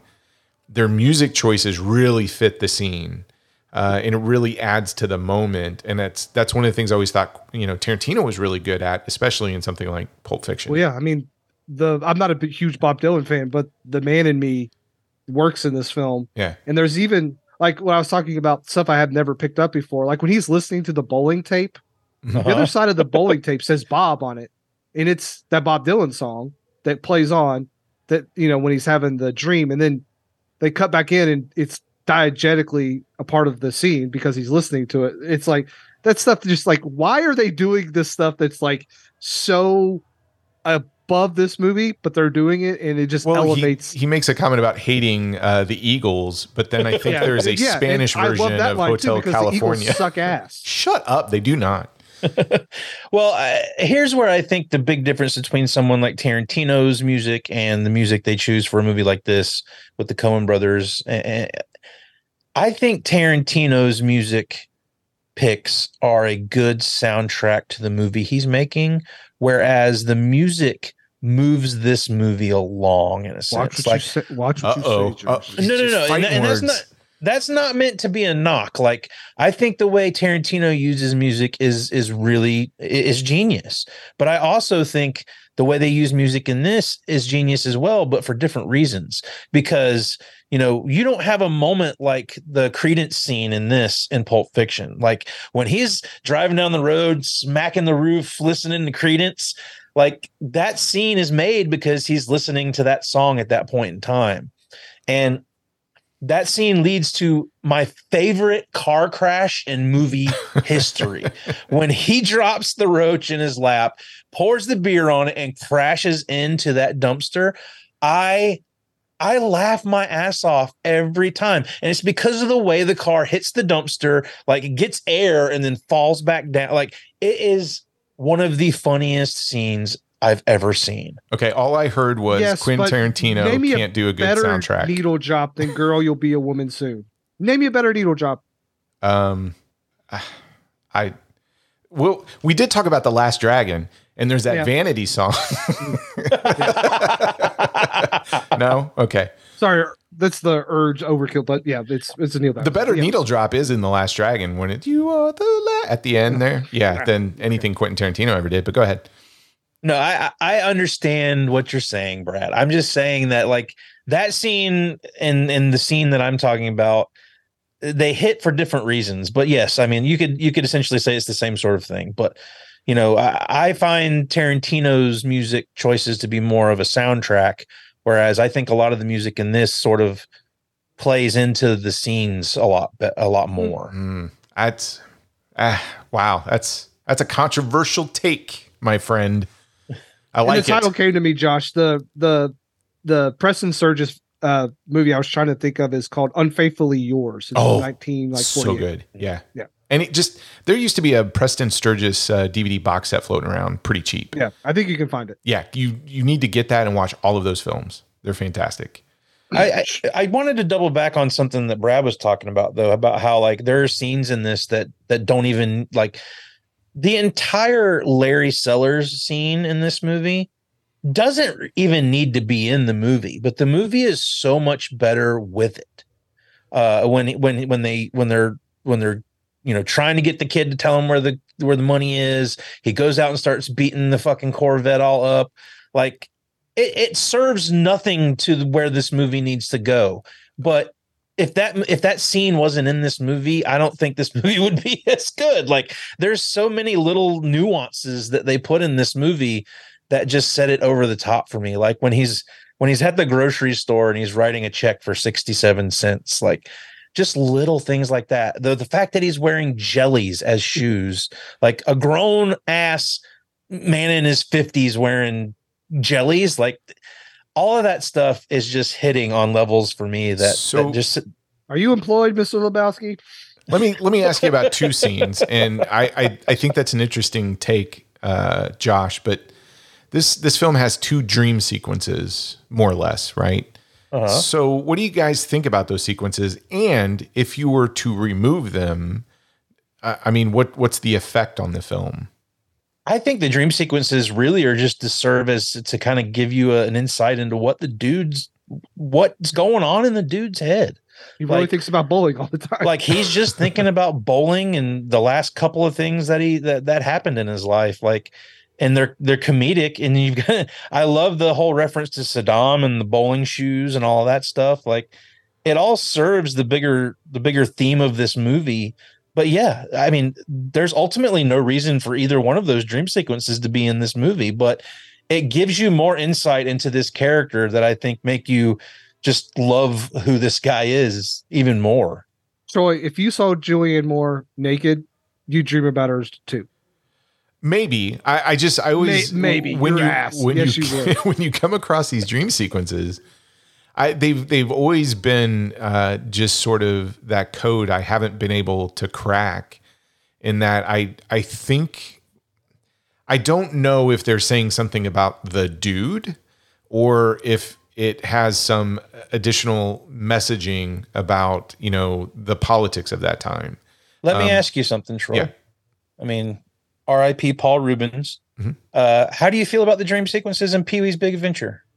I like them. But how do I say this? It feels organic for that film, given what Tim Burton is doing in the entire film. Whereas in this film, you've got this film noir parody that's going on, and the stoner comedy and everything else. And when these dream sequences occur, I'm not saying I don't like them. I find them very interesting because I think there's something more there than just, hey, here's a visual representation of what's going on with. I mean, you don't like Peter Stormare and Flea in a leotard with big giant scissors? Yeah, I mean, it's super interesting, but to me, it's almost like, well, do these represent some kind of Freudian representation of what's going on in his life or something of that nature? No, you're you're digging way too deep now, Troy. But I do. I mean, again, I'm an armchair critic here, but I feel like there's something going on there and there's something being said. I just can't necessarily crack it. I would be curious if anybody listening to this who was like, hey, I read this thesis, or go here, and this is really what those dream sequences are trying to say from the Coen brothers standpoint on the story or the dude or something of that nature. I mean, they create a religion out of this film. So I have to imagine that there are sequences like that somebody's pulling from and going, oh, this is what it's saying about Buddhism or something of that nature. Troy, let's hear your thoughts. Okay. So the Coens make three type of films. The first category are masterpieces. The second is great cinema. And probably the third category is really, really good cinema. So I unabashedly love their entire filmography. The Big Lebowski is great cinema. For me, it's not a masterpiece. It is an amazing comedic version of The Big Sleep. And Josh, again, if you haven't seen that, it's classic film noir. You need to go back and watch it because there are some characters and there are actually some shots in here that the Lebowskis almost frame for frame kind of pull from the Coens. Sorry, the Coens. Yeah. And it's really good. And if you love film noir in general, I think you would really appreciate The Big Lebowski and love this. And I always kick myself for not seeing this in the theater. The film's biggest strengths, I think we talked about it. It's the performances, specifically Jeff Bridges, John Goodman, Steve Buscemi. The Jeff Bridges sequence that always stands out for me, where I'm like, okay, this is master class acting, is there's a sequence where he's in the back of the limo. He just lost $1 million. And he's trying to explain the latest information he's just discovered while trying to make sure that he doesn't get blamed for losing the $1 million. And that monologue or sequence, that mini monologue, it's pure perfection. Listen, man, new shit has come to light. Yeah, and he just rambles. And I love the response from the Big Lebowski, and there's what in God's name are you blathering about? Yeah, but it's perfect. And I'm sitting there thinking, how many takes did they have to go through to get the perfect version of this? And I wouldn't be surprised if they came back and said, well, we did it in one take because Jeff Bridges was so good. Because it leads me to the other thing that I've always felt about those three characters. You get a sense that each one of them developed like this entire backstory. Like they wrote a book or a novel about each of their characters and then went out and lived that for like 6 or 7 months. And then we're like, okay, we're ready to film our scenes. That's how dedicated they are to those characters. That's how authentic they feel. Like I have no problem believing that Walter could go get a toe by 3:00 in the afternoon with nail polish. I feel like he did. And he was like, he sells that line with such authenticity. I'm like, I think John Goodman actually did go get a toe at some point because he read this in the script. He's like, well, how is he? How easy is it? Well, I'm gonna go do it. Right. And of all of this stuff that I have here, like, I don't know if you guys noticed, I have. Wow. You have the toe. You have the toe. I have a toe. Nice. You guys have already mentioned the comedic lines, the stuff that makes me laugh out loud right out of the gate. You get you're not much of a golfer, are you? I love that sarcastic humor that the dude has. Another line that gets me all the time is I think Julianne Moore showing him the porno tape. And she makes a statement like, well, you know what's going to happen next, right? And he's like, he fixes the cable. He fixes the cable. I mean, this movie is sprinkled with those probably every 5 or 10 minutes, and you're constantly laughing. I mean, even when he's at Jackie Treehorn's and he's trying to figure out what's going on there, and he does the pencil scribble on the thing, and it's just a fucking it's a silhouette of a guy with a giant dick. Yeah, it's like, what? Yeah, every 5 or 10 minutes, you're constantly caught off guard with these little comedic moments, and even as many times I haven't watched it as many times as you guys have, but every time I sit down and revisit this thing, I'm constantly caught off guard with that humor, and I love it. I mean, it's really fresh. And we've said this over and over again. And Josh, this is why I really just want you to just dive headfirst into film noir. I mean, go watch all of this stuff, the Raymond Chandler, Humphrey Bogart, all that stuff, because this does an amazing job of really creating this love letter to film noir. Because when you think about the best film noir, a lot of times it's set with the backdrop of World War II. It ends in such a way where the protagonist goes through all of this stuff, and at the end of the day, the bad guys may win, or it doesn't amount to anything. I mean, film noir has this feel to it that the Coen brothers masterfully borrow from heavily and write a love letter to, but then manage to layer on this comedic script that is just fantastic. There's always, red herrings and MacGuffins all over the place, and this has got that too. Now, see, that's the other thing about this movie that I think could turn people away from it is even though this movie is really, and it's boiled down to the core, it's about nothing. Mm-hmm. But there is so much information that is passed through this movie that it could be, I could see where people could have a hard time trying to figure out what they're supposed to be following here, because they put a hat on a hat on a hat on a hat, and you're supposed to follow this, and then by the end, you're like, wait, so none of this meant anything? Like, I mean, it means something. They just want to go bowling. No, I mean, see, that's where I do disagree. I think it means something, but so that's that other layer that I think people latch onto is there is meaning in this film. There's meaning in those dream sequences. There's meaning in the end of it. There's meaning in these lines where he says, well, it's gutters and strikes, right? Right. So the plot in and of itself, you may kind of go, well, the bad guy got his $1 million, right? The dude is still without a rug. All of this stuff happens, or maybe he really doesn't go anything from a character perspective. There's no character arc for him. Where he ends is exactly where he started, minus a rug. There's meaning in that, and I think the Coen brothers are doing a great job of saying, well, this is a typical film noir trope that could happen. But at the same time, let's talk about life, and let's talk about the gutters and the strikes and how Walter reacts to it in some fashion versus the dude. I think you've got two ends of the spectrum on some of these events. And this is where the political commentary comes in a lot of times, because people would look at that and go, well, the Walter's the U.S. Like, his reaction to things is exactly what the U.S. was doing at that time period with Iraq and everything else. And you could draw that 100%. But at the same time, it's adversity too. Like, you have somebody who's high strung and you got to draw a line, do all this other stuff. And you have another person who's like, man, just go with the flow. And having those two characters pitted against each other when adversity happens, I think is really fascinating. And that's where I think, again, the performances in the script are really firing on all cylinders. Yeah, I mean, there's the famous scene, the Market Zero scene, where he's, over the line, and he's not letting the guy mark his seven on the bowling sheet. No, Market 8, dude. Or Market 8, dude. And but then there's the scene after that where the dude and Walter are in the car talking, and he's like, no, he's fragile. You're just a fucking asshole. It's him being a pacifist, Walter being whatever Walter is, and them having to work off of one another to get through life in a sense, Yeah. But, I think it's fascinating because you could take a step back and go, what are the Coen brothers trying to say about our country through Walter?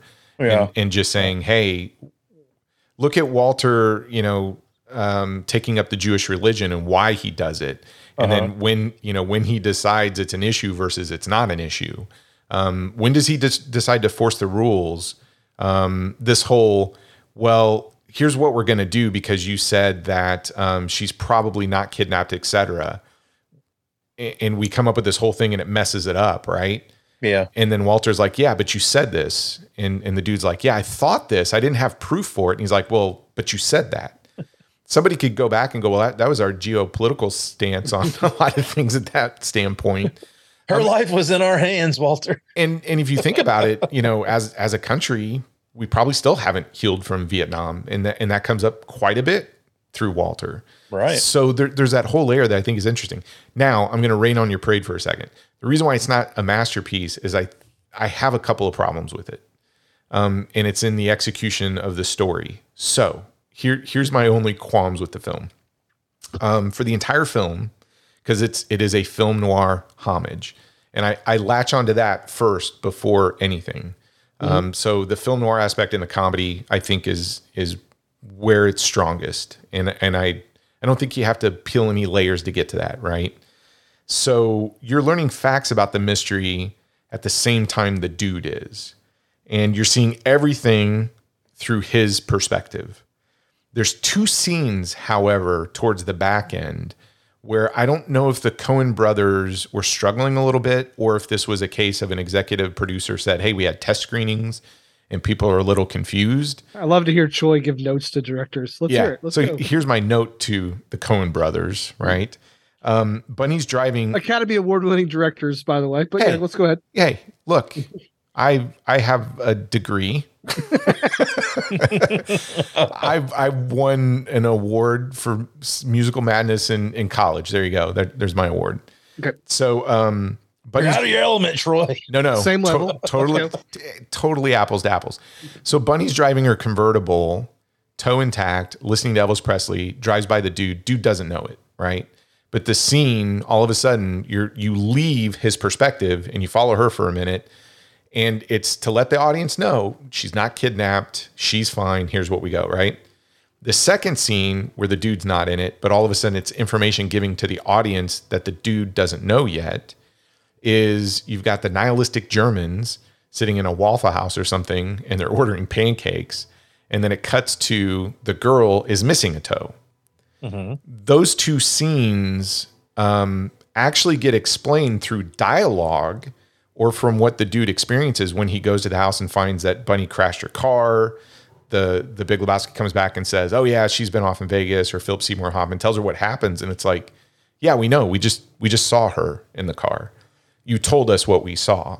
And then the nihilistic Germans, when they're trying to square off in the parking lot, they're like, well, yeah, we kind of faked this kidnapping and my girlfriend lost her toe to do this. Again, that feels like those two scenes didn't really need to be there because it gets revealed to the dude later on. And I think at that point in time, there's so many spinning plates that the general audience might need that kind of that visual. It helps to have the visual there. Yeah, it may. It just stand in how good this film is for 98% of the time. In making sure that you as the audience, and this is a traditional film noir thing, you're following the detective, right? You're following the private eye. You get the information when he gets the information. Those two scenes stand out as, hey, there's to your point, a lot of spinning plates. We got to explain this to the dumb people in the audience. Those two scenes I don't really care for. They don't kill the film. But I mean, Troy, you're talking about two scenes that last all of about 30 seconds for both of them. Again, that's why it falls into great cinema. Something like No Country for Old Men, which I'd call a masterpiece, doesn't have that issue. Every scene is perfect. Well, I will counter with saying we've been talking about this film for about 40 minutes. If we have yet to talk about Philip Seymour Hoffman in this movie, and he is a goddamn treasure. So he's great. The other issue I have, hold on, I got one more issue. Is the narration. As much as I love Sam Elliott's voice, he is butter. You are not criticizing the narration.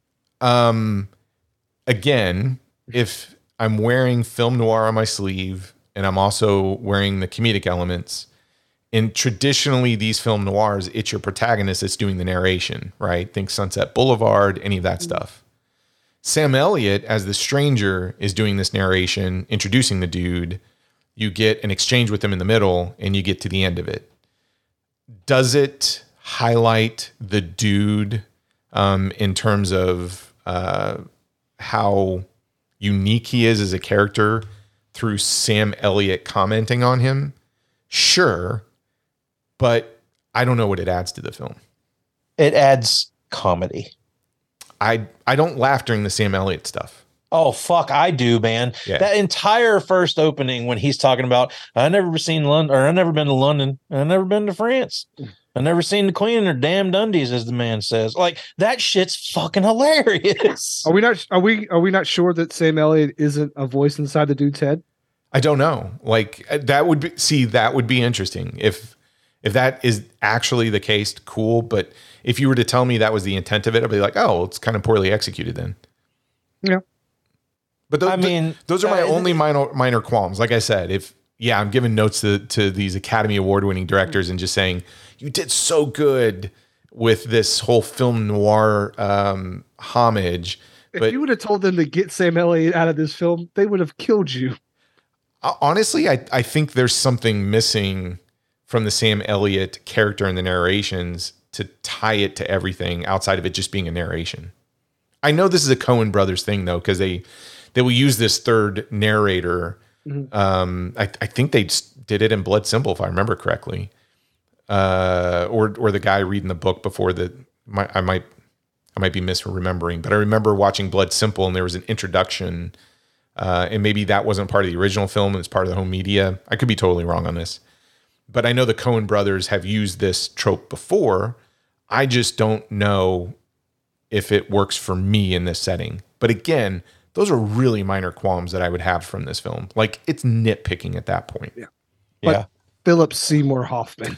Yeah, he's pretty good. He's not bad. I mean, he is the red face that he has in this film is, which he says, but Brad can't watch. It'll cost him $100. that laugh that he does. Yeah. No, I think Philip Seymour Hoffman plays the part just right. And like that entire scene in the back of the limo where they're talking about what happened to Bunny. Yeah. And he's like, this is our concern, dude. Like it's yeah. And whenever the dude is going through Lebowski's stuff, he's just laughing at all this stuff, like the little Lebowski urban achievers. He's like, oh, you never went to college. It just like Brad seems like he's in a world that he doesn't even understand, like he is the most awkward hype man you could ever have. I mean, I would love him to join a rap group and be a hype man, because I think he would be amazing. But him doing just all of the commentary in the back of that limo, like you said, hey, this is our problem, this is a concern. I mean, yeah, it's comedic gold. He is fantastic in this. But hey, it's not quite a masterpiece for me. I love that you guys put it in that category. I have no qualms about that. I think it's fantastic. I mean, I don't even know if I would say that this movie's a masterpiece. Like, what exactly?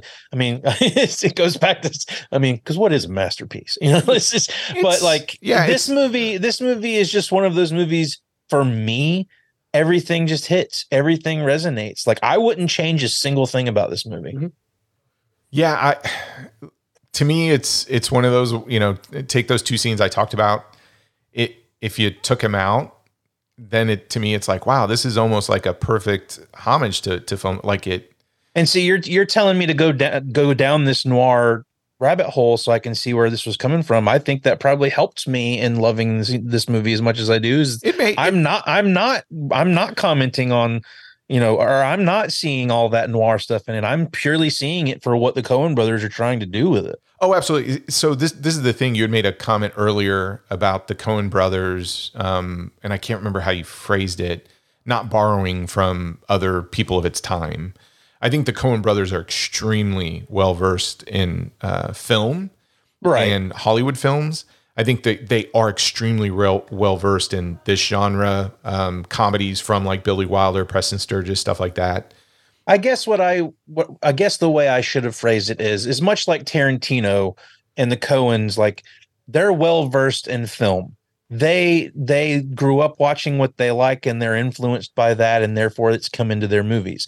What I meant to say, or the way I meant to put it, is I don't feel like the Coen brothers are going, "Hey, Tarantino's big, let's rip him off." Which a lot of filmmakers did after Pulp Fiction. I agree. There's a lot of people that are trying to be the Coen brothers. Like that's what I meant by that statement. No, and what I love about Tarantino, what I love about the Coen brothers is you could watch a film like this, and if you just do a little bit of research and go, oh, this is what they're kind of pulling from, like Miller's Crossing. It's a great introduction to gangster films, in my opinion, of the old Hollywood era. So Intolerable Cruelty is a great introduction to something like a Preston Sturges comedy, something of that nature, like Oh Brother, Art Thou Either. So if you know where their inspiration is coming from, I think it's a great gateway drug to go down that.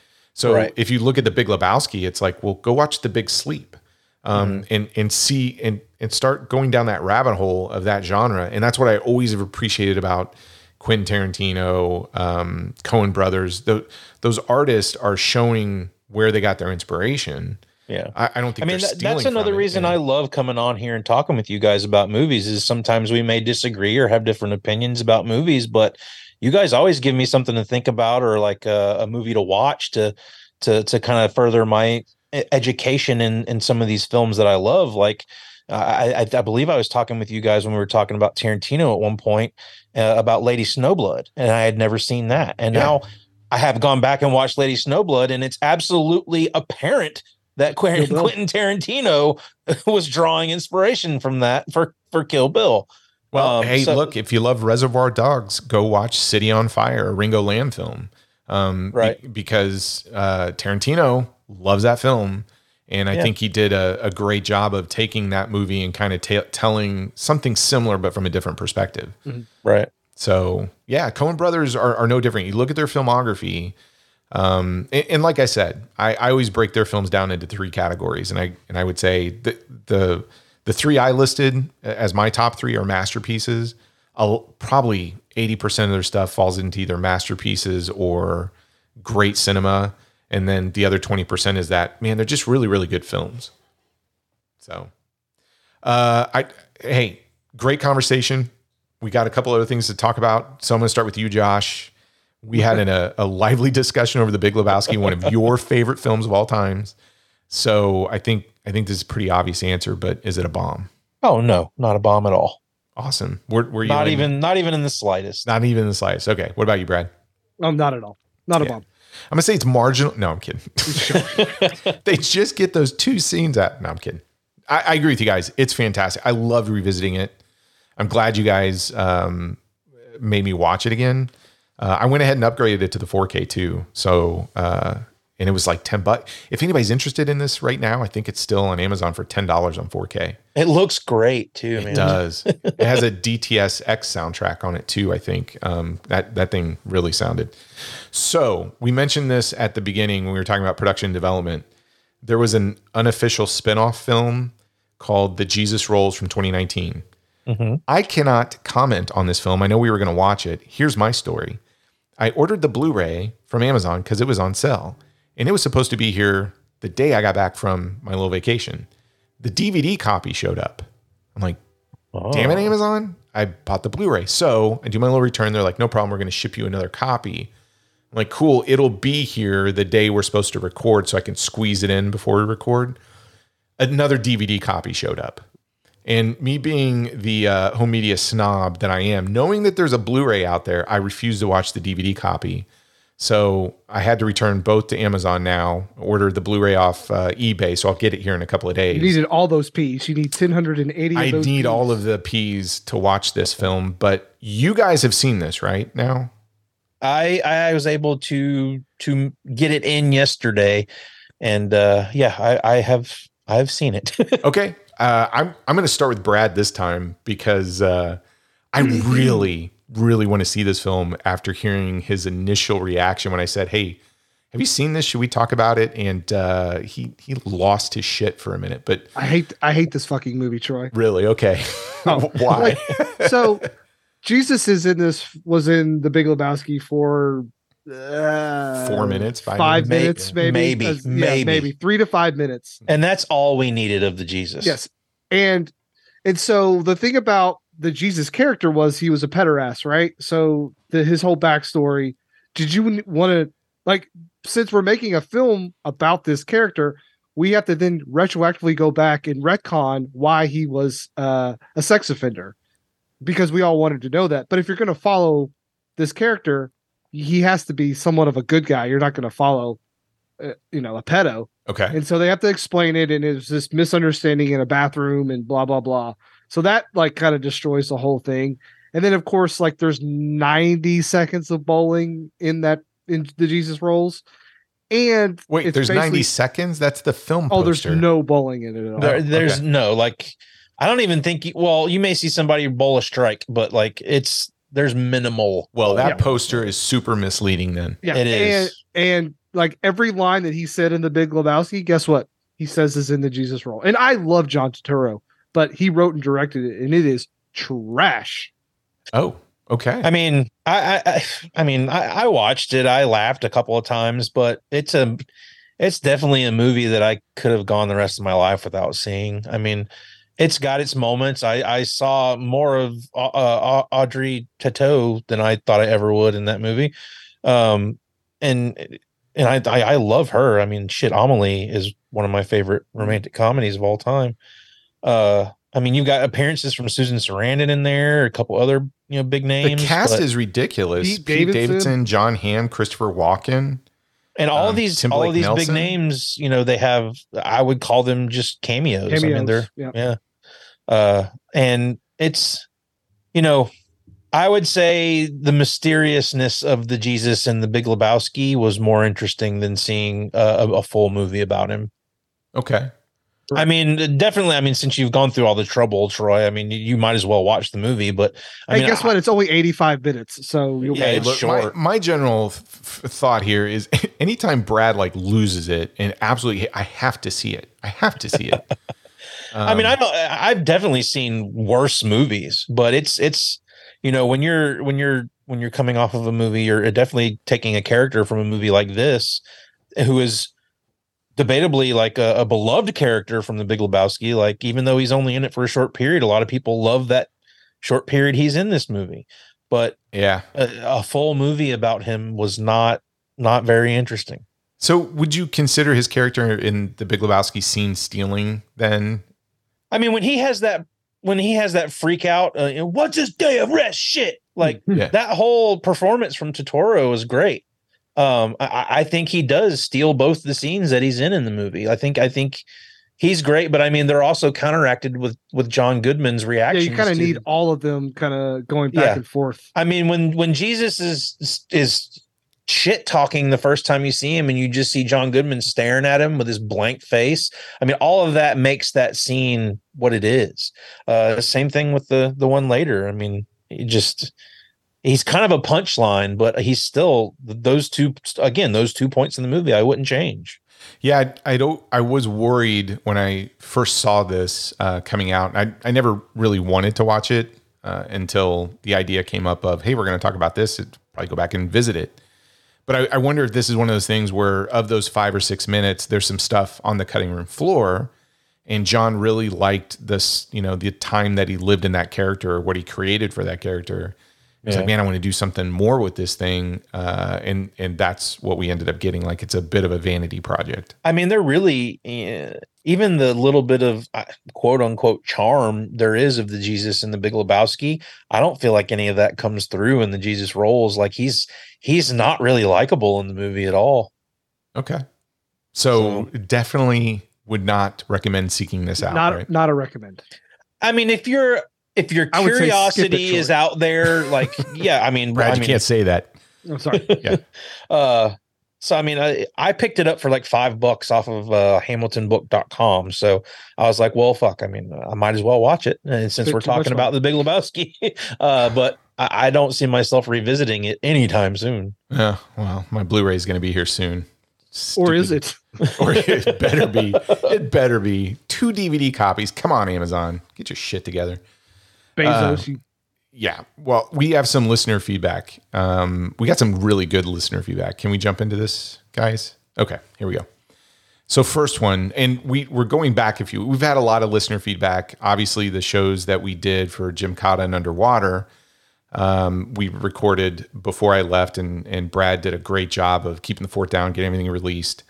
So some of the stuff My back hurts now. Ugh. It does. He carried the whole thing. Carry this podcast.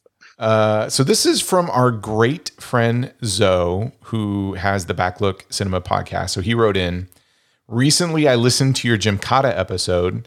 I'd never seen it. So correct that. But in the run up to talking about it, you went over some other bonkers kung fu movies. Of all the ones you mentioned, I'd only heard of Kung Pao Enter the Fist. And I was surprised that you hadn't mentioned the only other off the wall films that I was more familiar with. I wonder if you've heard of them. All right. So get ready for this. Kung Fu Hustle, which I may or may not have seen, and Shaolin Soccer, which I definitely did see and is one of the craziest blend of martial arts, anime, and sports that I've ever seen. Just out of curiosity, had you seen these? If so, what did you and Brad think of those? Brad, before you answer, Josh, have you seen Kung Fu Hustle or Shaolin Soccer? I'm afraid to answer this question. I have started Kung Fu Hustle twice and not managed to finish it. Oh, geez. Oh, ooh. Ow. Now, the first time I tried to watch it, it was a dub. It was a dub version. Uh-huh. And I was really thrown off by the way the dub was going. Like, it didn't match the subtitles and stuff. So that was the reason I got out of it the second time, or the first time. Second go around, I don't know what it was. It just wasn't grabbing me, and I ended up not finishing it. But I have not seen Shaolin Soccer. Okay. Troy, I love Stephen Chow. That's the name right there, Stephen Chow. So, Zoe, the reason why we didn't list those is, and I'll speak for me, I think Brad feels the same way. Stephen Chow films are an entirely different category. When you're talking about off-the-wall kung fu films, I think the ones we tried to mention were ones that really didn't have, and help me out here, Brad, like quality filmmaking maybe behind it. Yep. Okay. Stephen Chow. So, and Josh, this is for you too. Mm-hmm. You need to go and investigate Stephen Chow's filmography. And there's two categories you need to look at. You need to look at Stephen Chow as director, and Stephen Chow as actor. And you are going to find some gems in there. So Brad, I'm going to start with you. If you were doing some recommendations from the directing category, what would you recommend to Zoe and Josh? From Beijing with Love. Oh, yeah, so good. He co-directed that one. Yep. Yeah. Did he direct God of Cookery? God of Cookery is a classic. Yes. It's so, if you want to talk about an amazing blend of kung fu with something else, it's kung fu and cooking shows. It has to be seen to be believed. I guess I can't mention like King of Comedy and then the new King of Comedy as well. Well, he directed the new King of Comedy. Okay, so the new King, yep. Oh no, he did both of them. Yeah, no, he did both, and they're both really good. Yeah. Yep. Yeah, and Forbidden City Cop. that one's fun. Yep. I agree with all those. Two newer ones that you definitely need to check out. One makes me laugh just hysterically. The Mermaid from 2016 is so good. And Journey to the West, Conquering the Demons, which is another take on the Monkey King. I think that came out in 2013. He directed it. It's fantastic. It's visually amazing. Kung Fu Hustle, Shaolin Soccer, all those. Stephen Chow is one of the best Hong Kong directors out there in terms of comedy, and then also I would say visual, just visuals in general. Yeah. So if you look at something like Kung Fu Hustle, it is the Looney Tunes of Kung Fu movies. They even have like a little Roadrunner sequence to it. And Shaolin Soccer, very underrated Stephen Chow. It is. Now, as an actor, oh boy, you're in for a treat. I'm going to throw out a couple of recommendations. If you are familiar with 88 Films, which is a UK distributor, and you have an all-region player, I think they just released the Fight Back to School trilogy, which Stephen Chow has. So think 21 Jump Street, kind of cop goes into a high school. They're awesome. But my favorite Stephen Chow films, outside of the ones we talked about where he's acting, not directing, King of Beggars is amazing.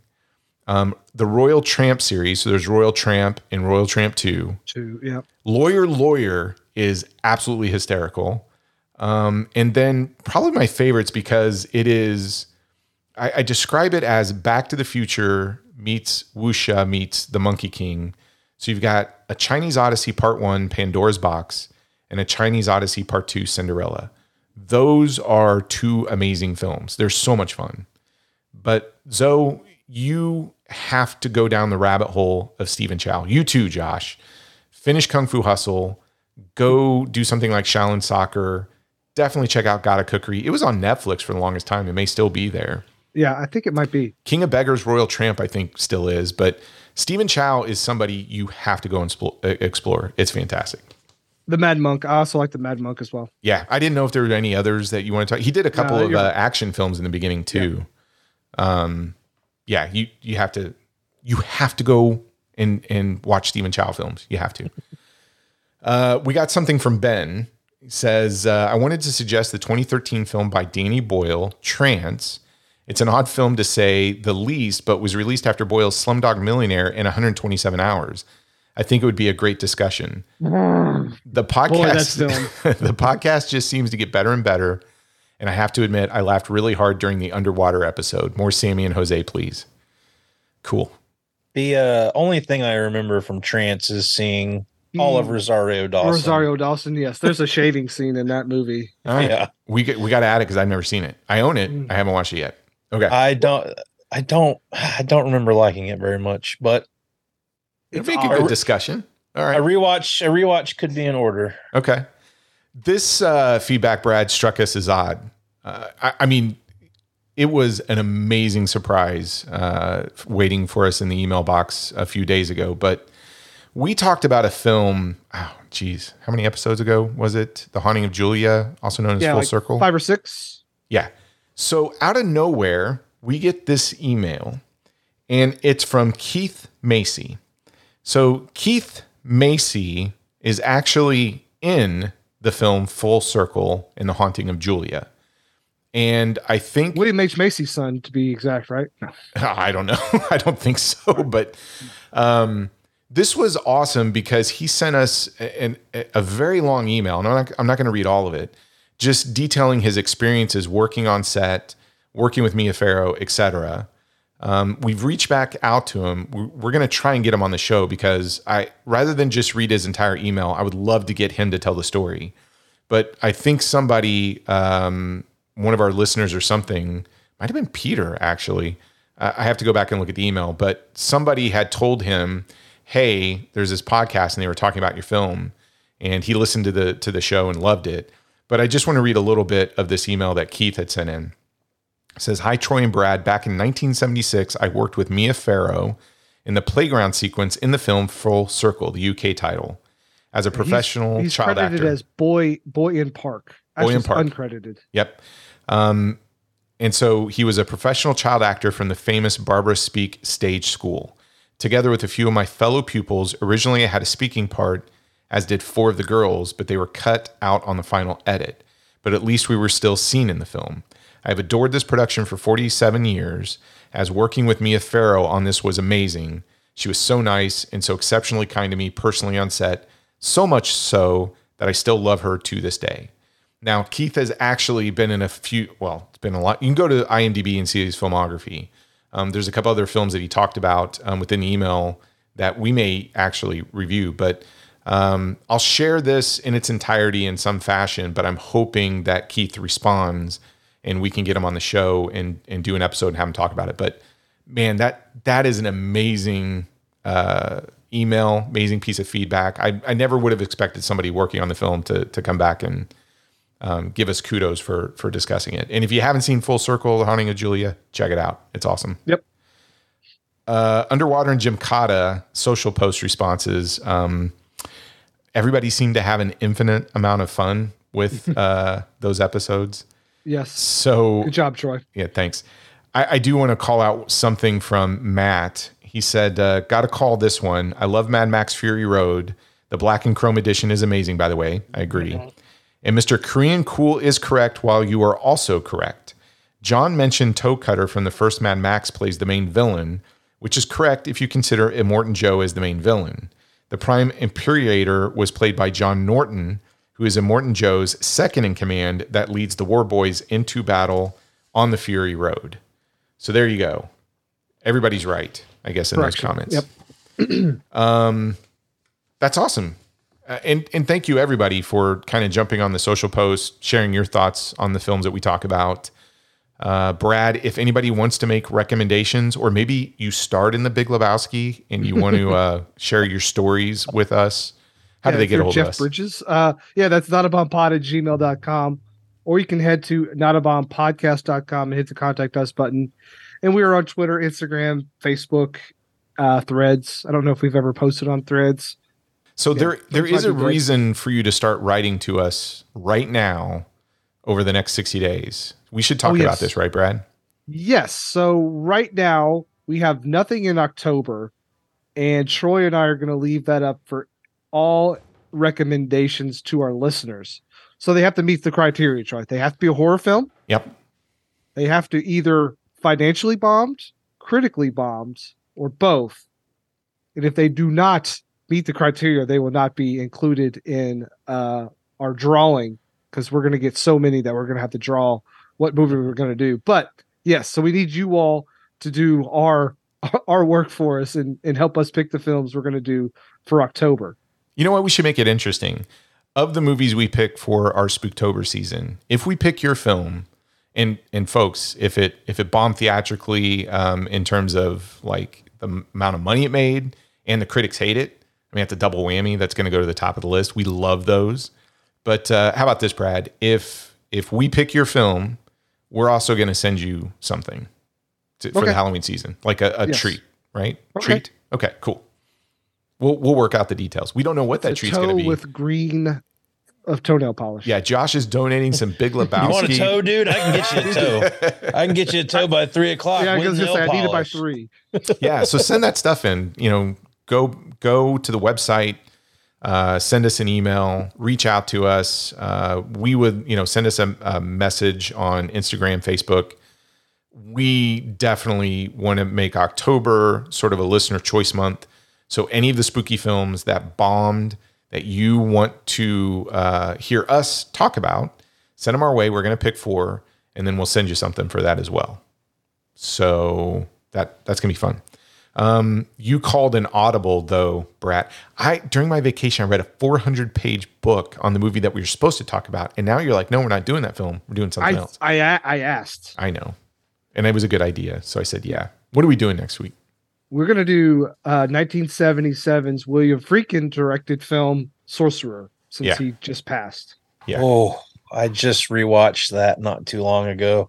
So good, dude. Yeah, it was on our list, but with that news, we decided to kind of switch things up, and so we'll talk about the film that we were going to talk about later. And I'll just have you seen the original Wages of Fear?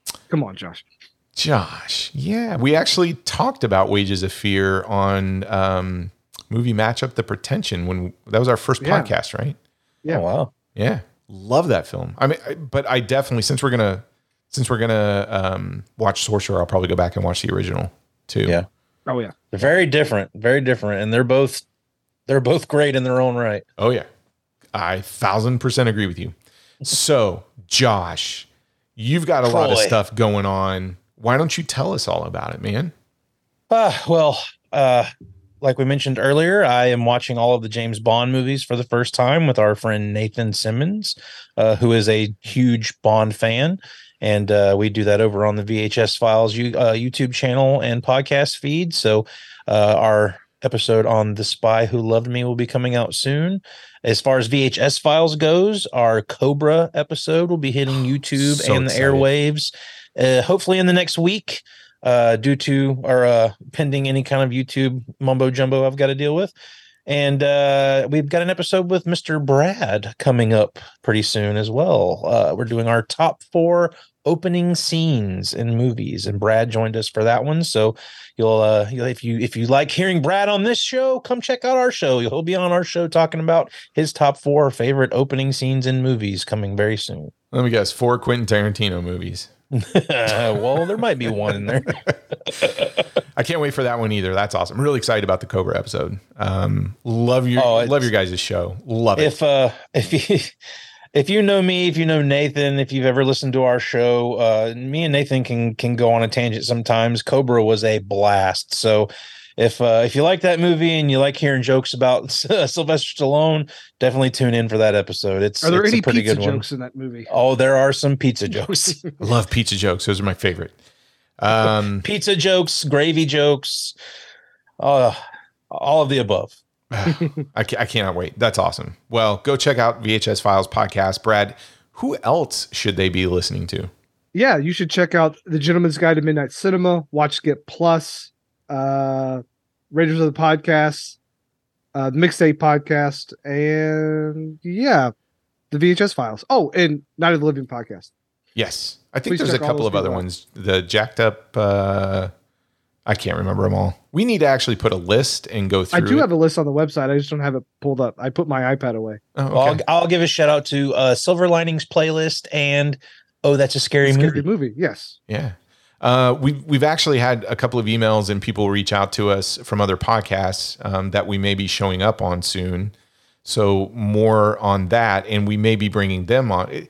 The deal is, folks, if you reach out to us and you have a podcast and you're like, hey, come on our show to talk about it, quid pro quo, you have to come on here. So we're working those details out. You can't do that in politics, but in podcasting, you're allowed to. Absolutely. And I can attest, everybody. Troy and Brad are nice guys. I mean, I literally emailed them one day, and here I am. I've been on the show multiple times. Yes, we love having you. Love it.